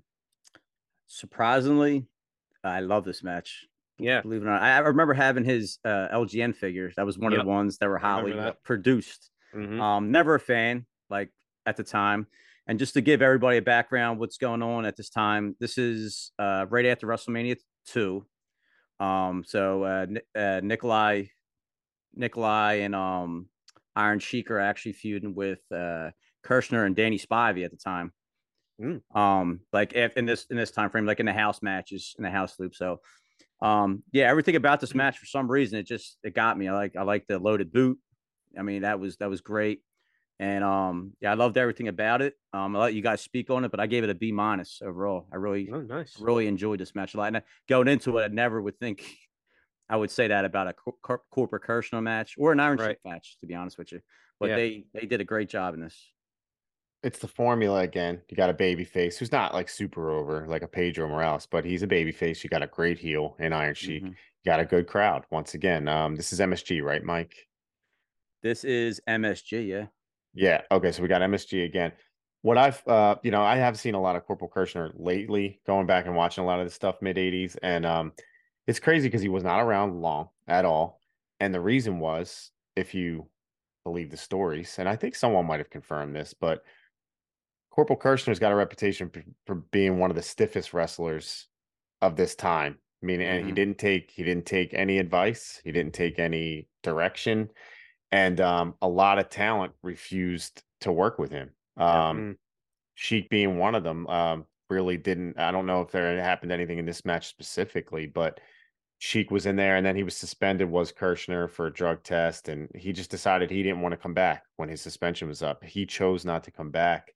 He just passed in 2021, and I think it's weird because I think he had something. Like maybe this gimmick. Yeah, I know it was obvious to give him the gimmick because he was a veteran, but I kind of liked his look. I think he looked cool. Maybe if he would have listened, he could have had a better career. Yeah, he was even announced in the Gimmick Battle Royal, which do you guys remember that? I do WrestleMania remember that. 17. Yep. But he didn't. But he removed himself from it. He decided not to go. He was even on like the graphic for it at one point. Absolutely was. And being stiff, like you said, that served him right because I'm served him well, I should say, because he had a big career in Japan. And I'll let Duke talk about that. So he did have a good career. He made a lot of money, but it was just in Japan versus the United States. Yep. As far as his look goes, like I agree. I mean, he was jacked, like he looked cool. I got like Rambo vibes from him, which was like this was what, 84? This was 86. Oh, okay. So yeah, right after WrestleMania 2, so 1986. Okay, so First Blood was out a couple years, so I'm sure they kind of like got that, from Rambo, sort of. And then yeah, like you mentioned, he went on to become Leatherface in Japan, and then Super Leather, and that gimmick did well for him. He became like a deathmatch guy. So as far as like the stiff thing, I guess he found his niche, in pro wrestling. Yeah, I think that if he was maybe like the first guy, not like the Sergeant Slaughter fill-in guy, maybe he would have been. Because I remember even being a kid and being like, "Oh, this guy's just like a fake Sergeant Slaughter." You know what I mean? Like, even as a kid thinking that. So, like, maybe if he would have been like the first army guy or military guy, like I might have bought it more. But definitely respect. I enjoyed this too. I'm glad you guys did. Once again, like you said, John, the formula is simple. Good versus bad will never go out of style. You look at the oldest stories in the history of the world, good versus bad. It works, man. Not everybody has to be like the badass, Sometimes good guys can win or lose or whatever, but there's a story there, and it's a simple formula that's been working forever. I want to say real quick, go ahead. On because this is the villains, but on Sheik, having classy Freddie Blassie and Nikolai ringside gave him a chance to kind of cheat and whatnot. But Sheik, you'll like this, Mike. Sheik's an Olympic athlete. He's an Olympic wrestler. At multiple points in this match, I kind of would like just be looking, and it's like he reminds me of Kurt Angle, like later in his career, like his build, the bald head, Oh yeah. like shape and just kind of the way he stood around. And he was shorter in stature. And I wanted to say about Sheik, like the land of the giants, he was a small guy. Like he really wasn't a big dude, but he has such a big personality and a big character, and he's like iconic for that 80s boom and strong. Yeah. So good on him for really overcoming the size thing, though. Yep, absolutely. And getting back to what Duke was saying about the Corporal Kirshner being like not like a substitute for Sergeant. As a kid, I didn't know about that. First time I seen Sergeant Slaughter was WrestleMania 7-ish when he came Mm, as a bad guy. I never played with a GI Joe in my life. I never seen Mm. GI Joe the cartoon. I never knew Sergeant Slaughter was in GI Joe until later on. So when I had Mm. that Corporal Kirshner action figure, I loved it. Rambo, one of my favorite movies of all time. I've seen a million times, even at the age of 7 and 8 years old.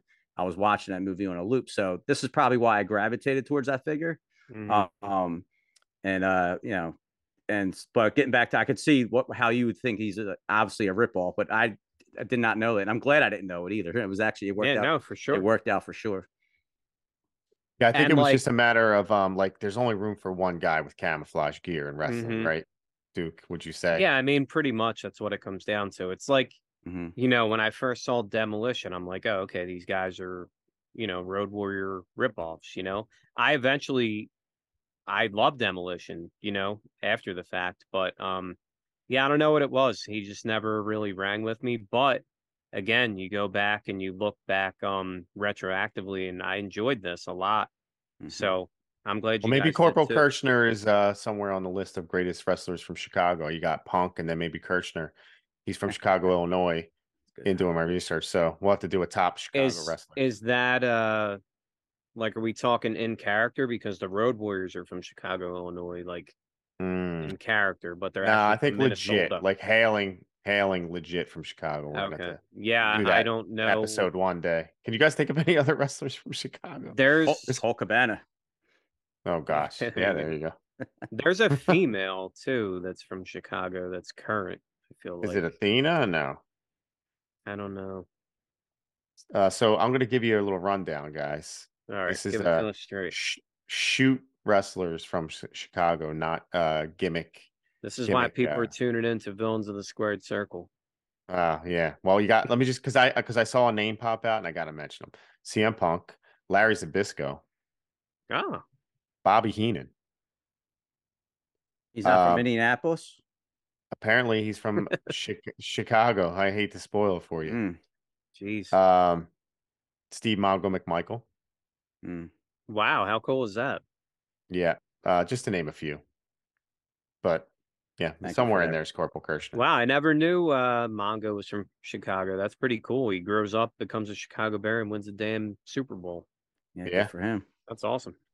pretty darn cool. So yeah, shout out to the Iron Sheik, who this was about. We've somehow gotten into a Corporal Kirchner retrospective and Chicago athletes. You never know what you're gonna get. Hey, Yeah. people When love you're the Sheik. Like wrestling fans nowadays, they love how wild and crazy Sheik Oh is. yeah. So he gets a lot of love every day. Whether for better or worse, he's out there doing his thing. So hey, Sheiky baby. Sheiky baby. Duke, On before you go to to yeah, I'm go sorry, ahead. before you go to the next segment, Yep. I don't know if you guys want me. There's a segment that was cut from this tape, and the reason I don't have to. I could do it now or save it at the very end. It's up to you guys. The only reason I know because I looked in the back of the VHS tape, and I was like, I remember a certain somebody being on this tape, and he's not on it after I got done finishing it, and he's advertised on the back of this tape, and he wasn't on there. So I can. You want me to say that to the end? It actually Once happens right now. again, true investigative journalism Yeah, I try. by a true broadcast journalist. Zern, give it to us, brother. What are we missing? So this is the debut of one of the best films in history, and I'm upset that he's not on his tape. Mr. One Wow. Terry Funk Wow. debuts in the WWF at the time. The reason he was cut from this was he beats the living bejeebus out of Mel Phillips, a coke guy at the time, ring announcer, coke guy. And if anybody doesn't know Mel Phillips, just Google him. He did some very bad things. He was fired. He got arrested, thrown in jail for some stuff that he should not have been doing in the backstage. So Funk took care of business on purpose because he knew this going into it. This guy Wow. was a pedophile. Wow. He was a Oh my pedophile. gosh. This is a big. I hate to say it, but Patterson's name was thrown into this a little bit too. Yes. I know this about from listening from Bruce Pritchard, but Mhm. yeah, I was like, I know Funk was on his DVD, this tape, this VHS. I've seen his VHS before, so I went and searched the back of it, the Google photos of it, and it says Terry Funk. So I said, why wasn't Terry Funk in this? And then, so I forget who he fights, but it's his debut match, which is a shame. I mean, he's not on his tape. I mean, Oh, he was a villain. He was a now talk about dastardly villain at this time. Yes.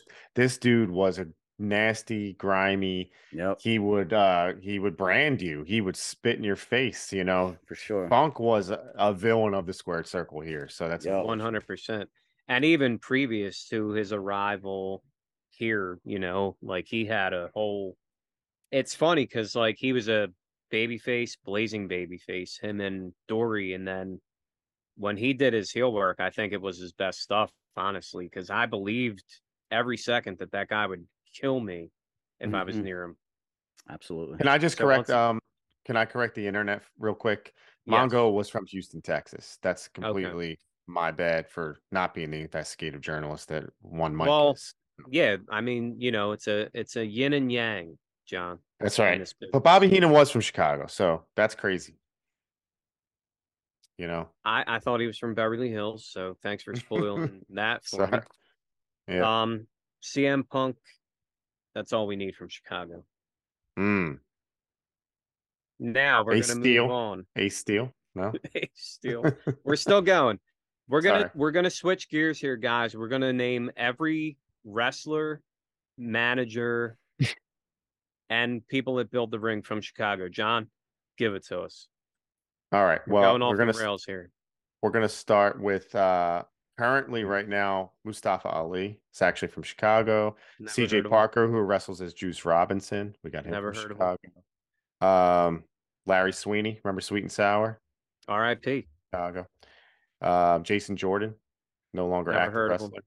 Never heard of him. Adam Pearce, one of your favorite wrestlers of all time, dude. Current general Never heard of manager, him. Never heard of him. WWE. All right. And Gary Hart, also Chicago. R.I.P. Gary Hart. That's a guy right there. Underrated manager right there. And that ties right into Terry Funk. Good job, Yes, John. it does. The JTEX Corporation. Way to do that. Nice. Way to pull that segment together. Yeah, check out our No Soul to Wrestling podcast when we talk about the greatest stables of all time. When I give a shout out to the JTEX Corporation, like I know you're a big fan of them.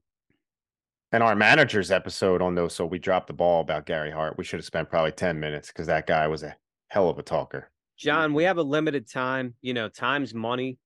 It's No true. Sold. We have a lot of projects going on. We got to pay for all this airtime. We had to take a vacation recently to Cocoa Beach, Florida, funded by the $1 Million Man himself. Like, we have a lot going on. Listeners, you have no idea what goes into all this stuff. So you are really privileged to listen to this Chicago, this little thing we've gone off on. This little antidote. Let's go back into the villains. I feel like there's some villains left to be talked about here. Are you sure you don't want to talk about Chicago anymore? I could talk about Gary Hart a little more, I mean, that's a villain, brother. He's a villain. He's not on this tape. Managers, though, that's a great segue to talk about the next segment of this, which is a Manager of the Year segment, where the manager Chicago's own Bobby the Brain Heenan does not win Manager of the Year. Right. It is in fact awarded to previously mentioned Captain Lou Albano, but Chicago's own, he's not having any of that. Mike, give it to us. John, you got this. Well, I actually watched this recently in the Tuesday Night Titans stuff, and this whole poll, this Manager of the Year thing was like legit for a while. Like every week they would update the voting. It was a big deal back then. How did they vote? John, can I say one thing? Can I say one thing?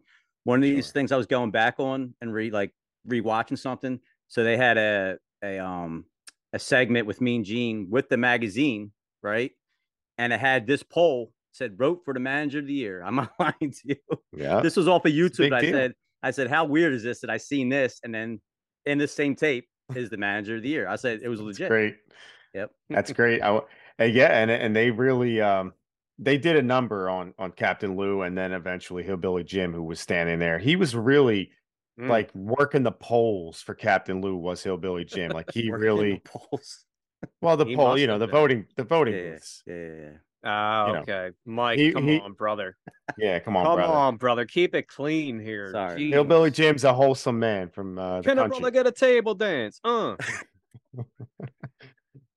It just was envisioning now Hillbilly Jim in those Oh overalls, like, gosh. working the working, voting working polls, bro. He was There we trying. voting go. polls. There we He was go. Okay, we trying to got it. get it. He was You trying to get gotta Lou listen, Albano. man. You gotta be specific. Some people have, Yeah, I weird things got in you. their heads. This actually takes Listen. place on election day too. Oh, how about There you, that? Well, they there you go. very relevant. 1985. At a strip Did you club, vote? right? Was Did you this at vote? a strip club too? John, you were Yeah. 2 years old. Did you vote? I colored in my vote. Yeah, with a little Crayola purple crayon. Yeah. Nice, nice. So yeah, but this was really revolving around the fact that Bobby Heenan was sick and his henchmen on Mm. these baby faces, Hillbilly Jim and Captain Lou, who was a baby face at the time. We got to see Big John Studd and King Kong Bundy, the Heenan family, which started this show as The entire co-hosts, Heenan family. which we didn't see really, other than the first part and the last part. Yep. Man, at one point we got to see the big old, Andre and Big John Studd collision where Studd, responsible for cutting Andre's hair, was going for more of the hair cutting. Andre bit his arm while Studd had the scissors in his hand. I love this arena that was going on. I don't know. I'm a sucker for the platform going up to the ring. You know what I mean? Where there's I guess it's like where the stage meets the ring, and it's just like on even level playing field. Like So that WCW Clash of Champions style.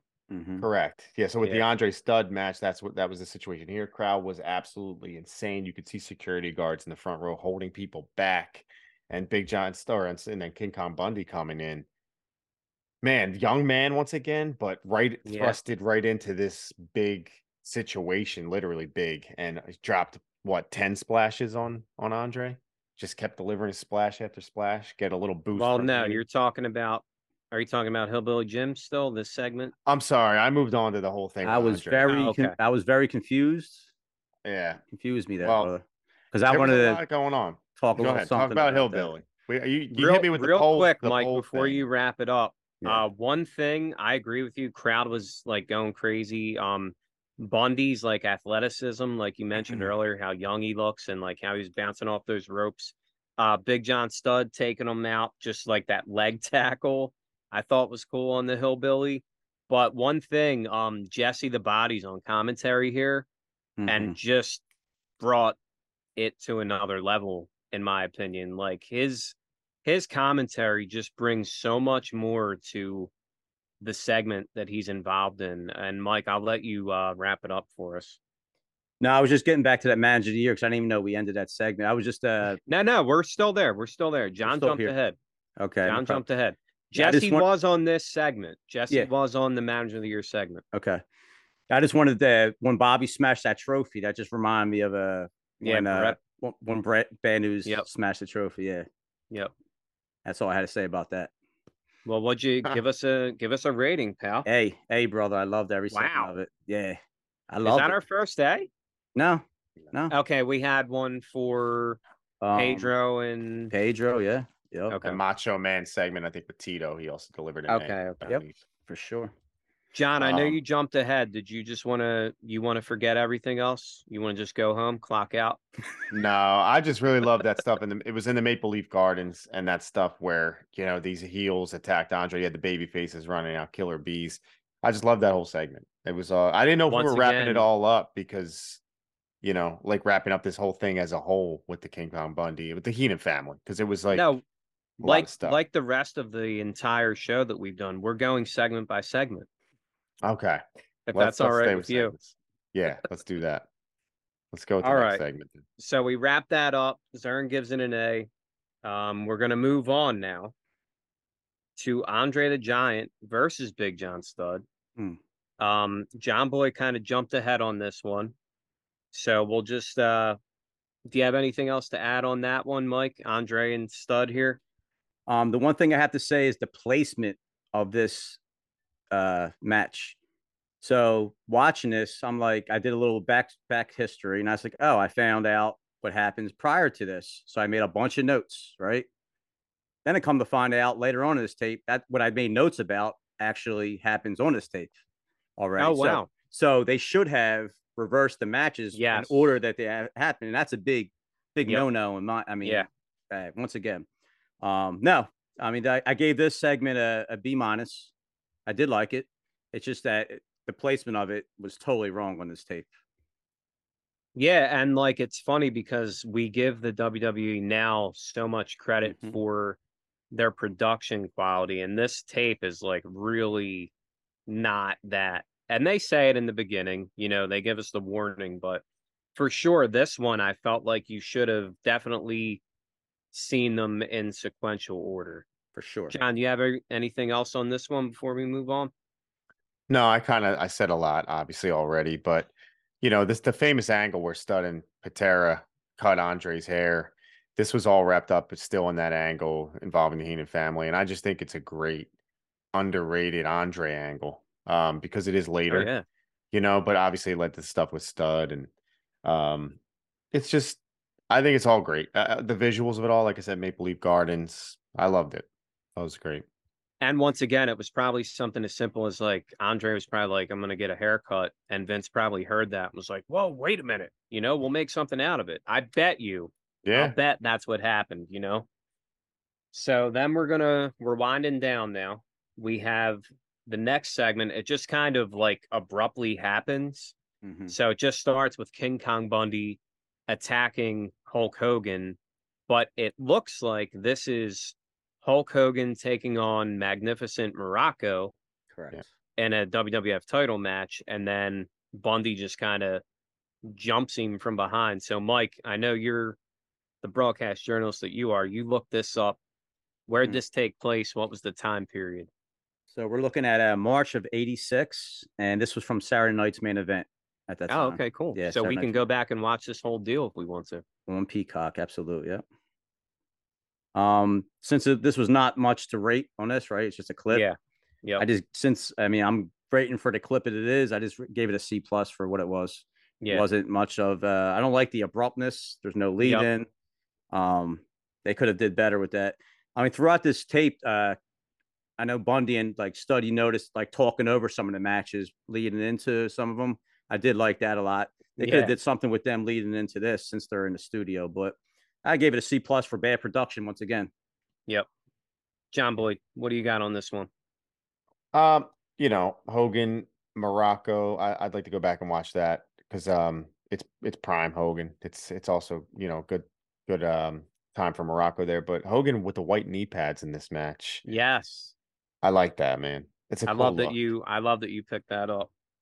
Yeah, Hogan, one of the greatest of all time for sure. Absolutely, 100%. One of. So, is it? Do you think?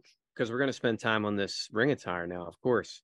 So, do you think that? I think the yellow and red is where it's at.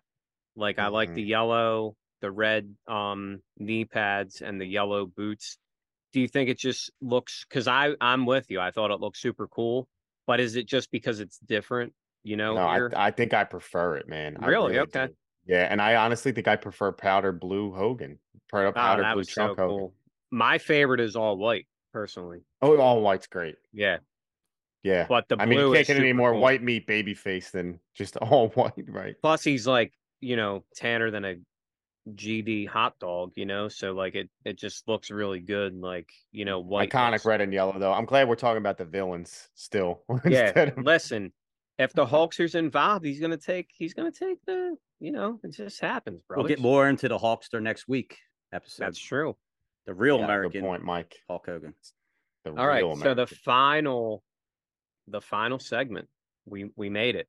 If you're still with us, if we haven't put you to sleep after talking about pro wrestlers from Chicago, talking about Corporal Kirk. Go to sleep, CM Punk. We made it.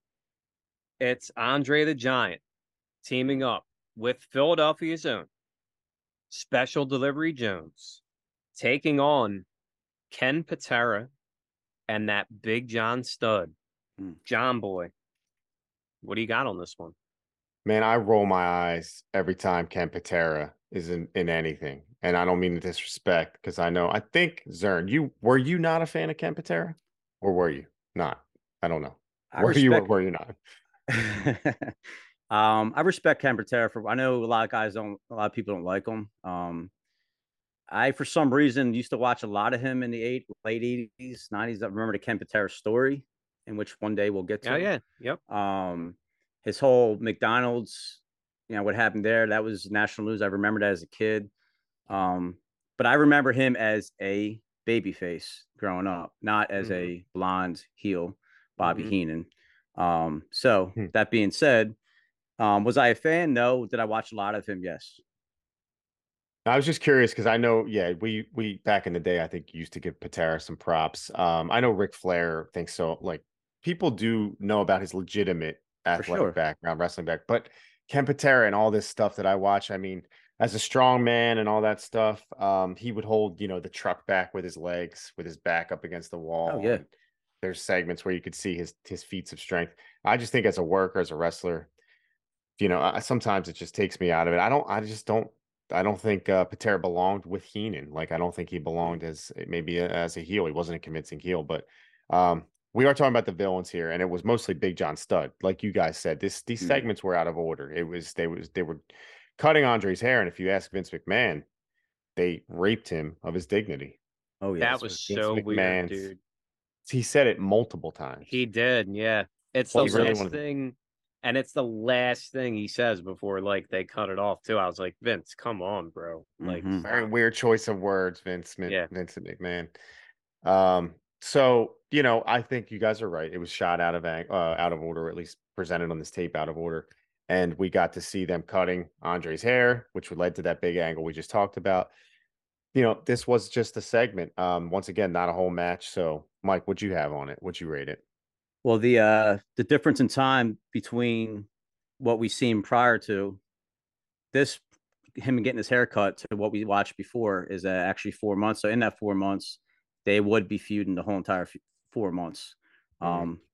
Like I said, this was just a segment. I had this. I liked the whole like hair cutting thing. I don't know how you guys felt about that. I liked the whole entire deal. I I like thought it. it was good. So I gave it a B minus. I quite honestly, if this was first and I was mad that I wasted my time doing research, like I felt like a fool. All my notes that I have here, raping Andre of his dignity, like all this stuff Yeah, is so is weird. is up here.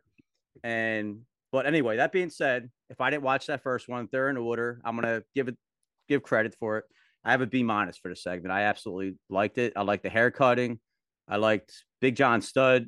I'm a fan of Bundy. I'm not a fan of, but Big John Studd, absolutely a fan of. So Great angle. Great angle. Yeah, and I'm with you. I take that On back. I'm sorry. I gave this an A. I'm sorry.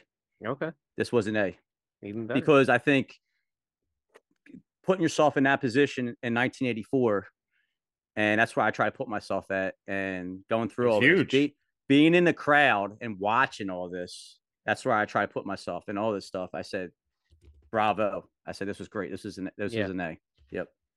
Yeah, I mean that's a big deal. Andre was pretty unstoppable back then, and for them, to go in and take him down, and then the ultimate embarrassment, like cut his hair, like that's a big deal. And like I'm normally with you on Ken Patera, John Boy. Like I don't really, all due respect, right? Like he was a strong man, he was an Olympian. I think Ric Flair's probably high on him because he's from Minnesota. I'm sure he Hmm. probably trained with him and stuff like that. But I did think that Patera was pretty damn cool in this segment. Like he did he walked to like the middle of the ropes and then like Oh came yeah, off. did Did the you guys? splash. Yeah, I mean Yeah. that's pretty, like this is 1980 what, Mike? 1984. 1984, like you didn't really see that stuff, so Yeah. like I thought that was kind of cool. And like then the repeated elbow drops, like I felt like were convincing. He did seem like a villain to me. He seemed like a prick, in this. And I agree with you. He didn't really translate well as a heel because like he's out there in like the Olympic gear, which we would see obviously in the 2000s, late 90s, another Olympic guy that would be a heel. So what do we know? But Right. I did think he was pretty damn cool in this segment. So Mm-hmm. like we mentioned, it was just out of order. still enjoyable because it certainly was a big deal to see, Andre the Giant, this, literal giant slain in front of our eyes. So They're just evil villains, man, having their way with them. that's it. Villains of the squared circle. Well They put. could make a whole tape out of it.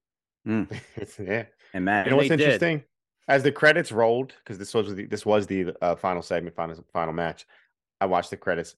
It was cool seeing a lot of names that I hear Bruce Pritchard talk about, Craig Leathers, and all these guys, these producers that really, helped put this Coliseum video, this Titan sports stuff together. But also during the credits, they were doing freeze frames of each match. And you're right, Mike. There was a freeze frame of Terry Funk in there. Oh, so they never cut that out of the they tape. forgot to cut that part out. Yep, that's what made me How go. about that? I was like, that's what made me go back and do all that. Okay. Like, where was he? And I remembered, even without seeing that cut, I'm like, where's Terry Funk at? I remember, I don't know why that. I think just seeing that name, sometimes you remember these Coliseum Home videos. Like I said, you're a West Coast video, you're just reading these things. Yeah. And it triggered a memory from when I was 10 years old or 11 years old. So it's funny. Yeah, it's always good to go back and relive your childhood, or just relive, or for the first time see this stuff, because we weren't even thought of for some of this stuff. We weren't even born yet. So right, it's fun. Hopefully you enjoy it as much as we enjoy bringing it to you. So before we wrap up on this one, do you guys have anything else from Villains of the Squared Circle? So I want to say, this is such a fun project. Like you said, to kick it off, when we started with episode 1, these are VHSs we used to see back in the day. And it was like the holy grail. If you get your hands on some of them, you would always rent them. But if you could find them to purchase, or you had the means to do so, that was great. Find them at a flea market. So yeah, it's cool to go back and watch these and find out that, man, that guy was way better than I ever gave him credit for. Or man, they teamed up together, or oh my God, they're doing commentary, like just hearing Ernie Ladd. And even at the end, the credits, like it said, research, special thanks, Howard Finkel, Titan Sports, like the man Fink, on the job doing all the research. Would you guys care to give a star of the tape, someone who stood out for you guys as maybe like the highlight, the ultimate highlight of Villains of the Squared Circle? Yeah, it's a good idea. For me, my star of the tape, we got to go with the villain, because it is the Villains of the Squared Circle. And my villain of the Squared Circle, my star of the tape, is the Magnificent One, Don Morocco. How about you, Mike? Mike, who do you have? Who's your star of the tape? Well, I had Morocco as well, so I'm going to take that off and I'll give somebody else. He's been drafted, so I'll give another one. Unless when you want to do a unanimous deal. Well, it won't be unanimous from me, brother, because I have a different star. My star of the tape, if you don't mind, I'll give you mine. Is one George the Animal Steel, a true villain, a true scary villain. This guy was rabid in this match. He was out for blood, literally. He was using everything he can get his hands on. He was scary. I think the fans in the crowd were, unpredictable. George Steele here. He's my star of the tape. Who would have thought it? It was cool though. He was actually who I had second as well. So we can. Perfect. Yeah, he was my number 2. So there we go. What you have on Morocco though? Because you have Morocco, you like Steele. What did you think? What stood out for you with Morocco, Mike? I just really enjoyed the whole entire spotlight on him. I thought it was very well done. Like I said, compared to the Piper, I thought they dropped the ball. If you would have asked me going into it, we got a Morocco and we got a Piper. I'm like, all right, I'm looking forward to the Piper more. But they did a great job in Morocco. I don't think the same person did the same exact segments. I think it was 2 different people doing the segments, and I thought they did a great job in Morocco from head to toe. And I like the time spacing. That's just another thing that's weird about this tape, and it's a good thing too. You get like a 14-year gap between matches. Yeah. So it's like basically watching a DVD now or Blu-ray now, 2010 or 2009 to current day, all being on the same collage, which they have done now, of course, the best of tapes. But it's kind of weird in this era to be watching that, like having such a big gap. Yeah, what's your letters? Let's give our letter school grade for Villains of the Squared Circle before Duke takes us out of here. But what was your letter score grade, Duke, for this Villains of the Squared Circle? Why don't you hit us? For this one, once again, it's always enjoyable. to go back and watch, you know, the old school stuff, the stuff I grew up on. But I just felt like the tape was a mess. It was just, you know, WWE has become so synonymous with great production, and this one was just all over the place. I would be hyped for segments, and then it's literally 30 seconds. So, solely because of like the star power, guys that I enjoy seeing, I gave it a C+ overall. Okay. I enjoy it still, you know, anytime I get a chance, but like I wanted more, you know, it kind of left me wanting more. Yeah, I put myself on my couch in 1986 when I watched this, not 2023, because it's kind of hard because, like you said, the production level is great now. Yeah. So I put myself back then as a 5, 6 year old watching this. How would I think of this tape when I graded all this stuff? That's why I gave that Andre segment an A. Overall, I gave it a B minus, 2.60 GPA if we're going by GPAs. Now B minus though, and I really enjoyed this tape. It was really close to being almost perfect for me, minus a couple, like if the Piper was done a little bit better, if the Andre segments were flipped, a couple of the If Kurt Hennig was on the tape. Absolutely, that really would have been it. Yeah, if some of the other things I gave a C, weren't on there. Two things I gave a C. It was close to being an A. So I mean, I highly enjoyed it. As I came out of this like with a smile on my face. So that's what we want. So yeah, that's what we want. Yep, I think same exact grade as you, Mike. I had a B minus. I don't mind jumping around. You know, for some of these guys, like, you know, Tor Kamada, you know, or even to see the very brief Lou Albano George Gorilla Monsoon match. It was cool to just see small doses of some of these characters just to get a taste. And I loved the stuff with George Steele. I loved the stuff with Andre at the end and the whole Heenan family. The Morocco stuff was great. Seeing Piper's always great. I'm with you, B minus. You know, young me would have probably been glued to this and just been, you know, petrified of George Steele and stoked to see Savage get that IC title. A little bit of everything. It wasn't perfect, but as we continue with these Coliseum videos, rewatches with Coliseum Classics, I think we're going to come across an A+ one of these times, I think. Yeah, like I said, this was pretty close to it. If you take a couple of maybe the 2 clunkers out that they had, this is as close as I know what you're saying. Like a lot of stuff is short, and maybe it's because I went and searched out for the actual full matches, so maybe that's not fair. But guess what? Who cares, right? Yeah, I'm allowed. Yeah, it's your grade, and you can do what you want with it. And you know, nothing's perfect except for Kurt Hennig. You know, so sure. The search for the perfect VHS Coliseum home video will continue next week. When on Coliseum Classics we watch and review Hulk Hogan, A Real American. So be sure to tune in for that. Be sure to check that out yourself. We're giving you the info, guys. Go on Peacock, go wherever you got to go. Watch Hulk Hogan, Real American, so you can follow along with us on this journey. Make sure you follow us on social media at NoSold_podcast on Instagram. We have MySpace up and running. Tom's there running that. We're on Facebook. We're on TikTok. We're on Wolf. We're on Tout. We're back on Tout. Darren's running Tout. We just restarted it. Nice. Such an original idea. Trademark. So be sure we're actually going to be sending out VHS copies of all of these episodes we record, you know, just for the old school vibe. We're going to mail them out. So if you care to write in with your mailing address, we'll send a self-addressed stamped envelope.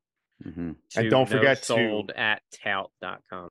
At tout.com. And don't forget to vote for this year's Manager of the Year. Write that vote in through your WWF magazine. Yes, that's true. Big thing this year. And then when John wins, and I'm going to bash him with the trophy. That's right. And then skip ahead 5 segments. Yeah, we're going to talk about Chicago more next week, so make sure you tune in. Watch some old George the Animal Steele. Yeah, and Magnificent Morocco. This is going to get you in the whole mood. Go back and watch this stuff. For my man John, host of No Sold, a wrestling podcast. For Zern, our resident professor, my name's Duke.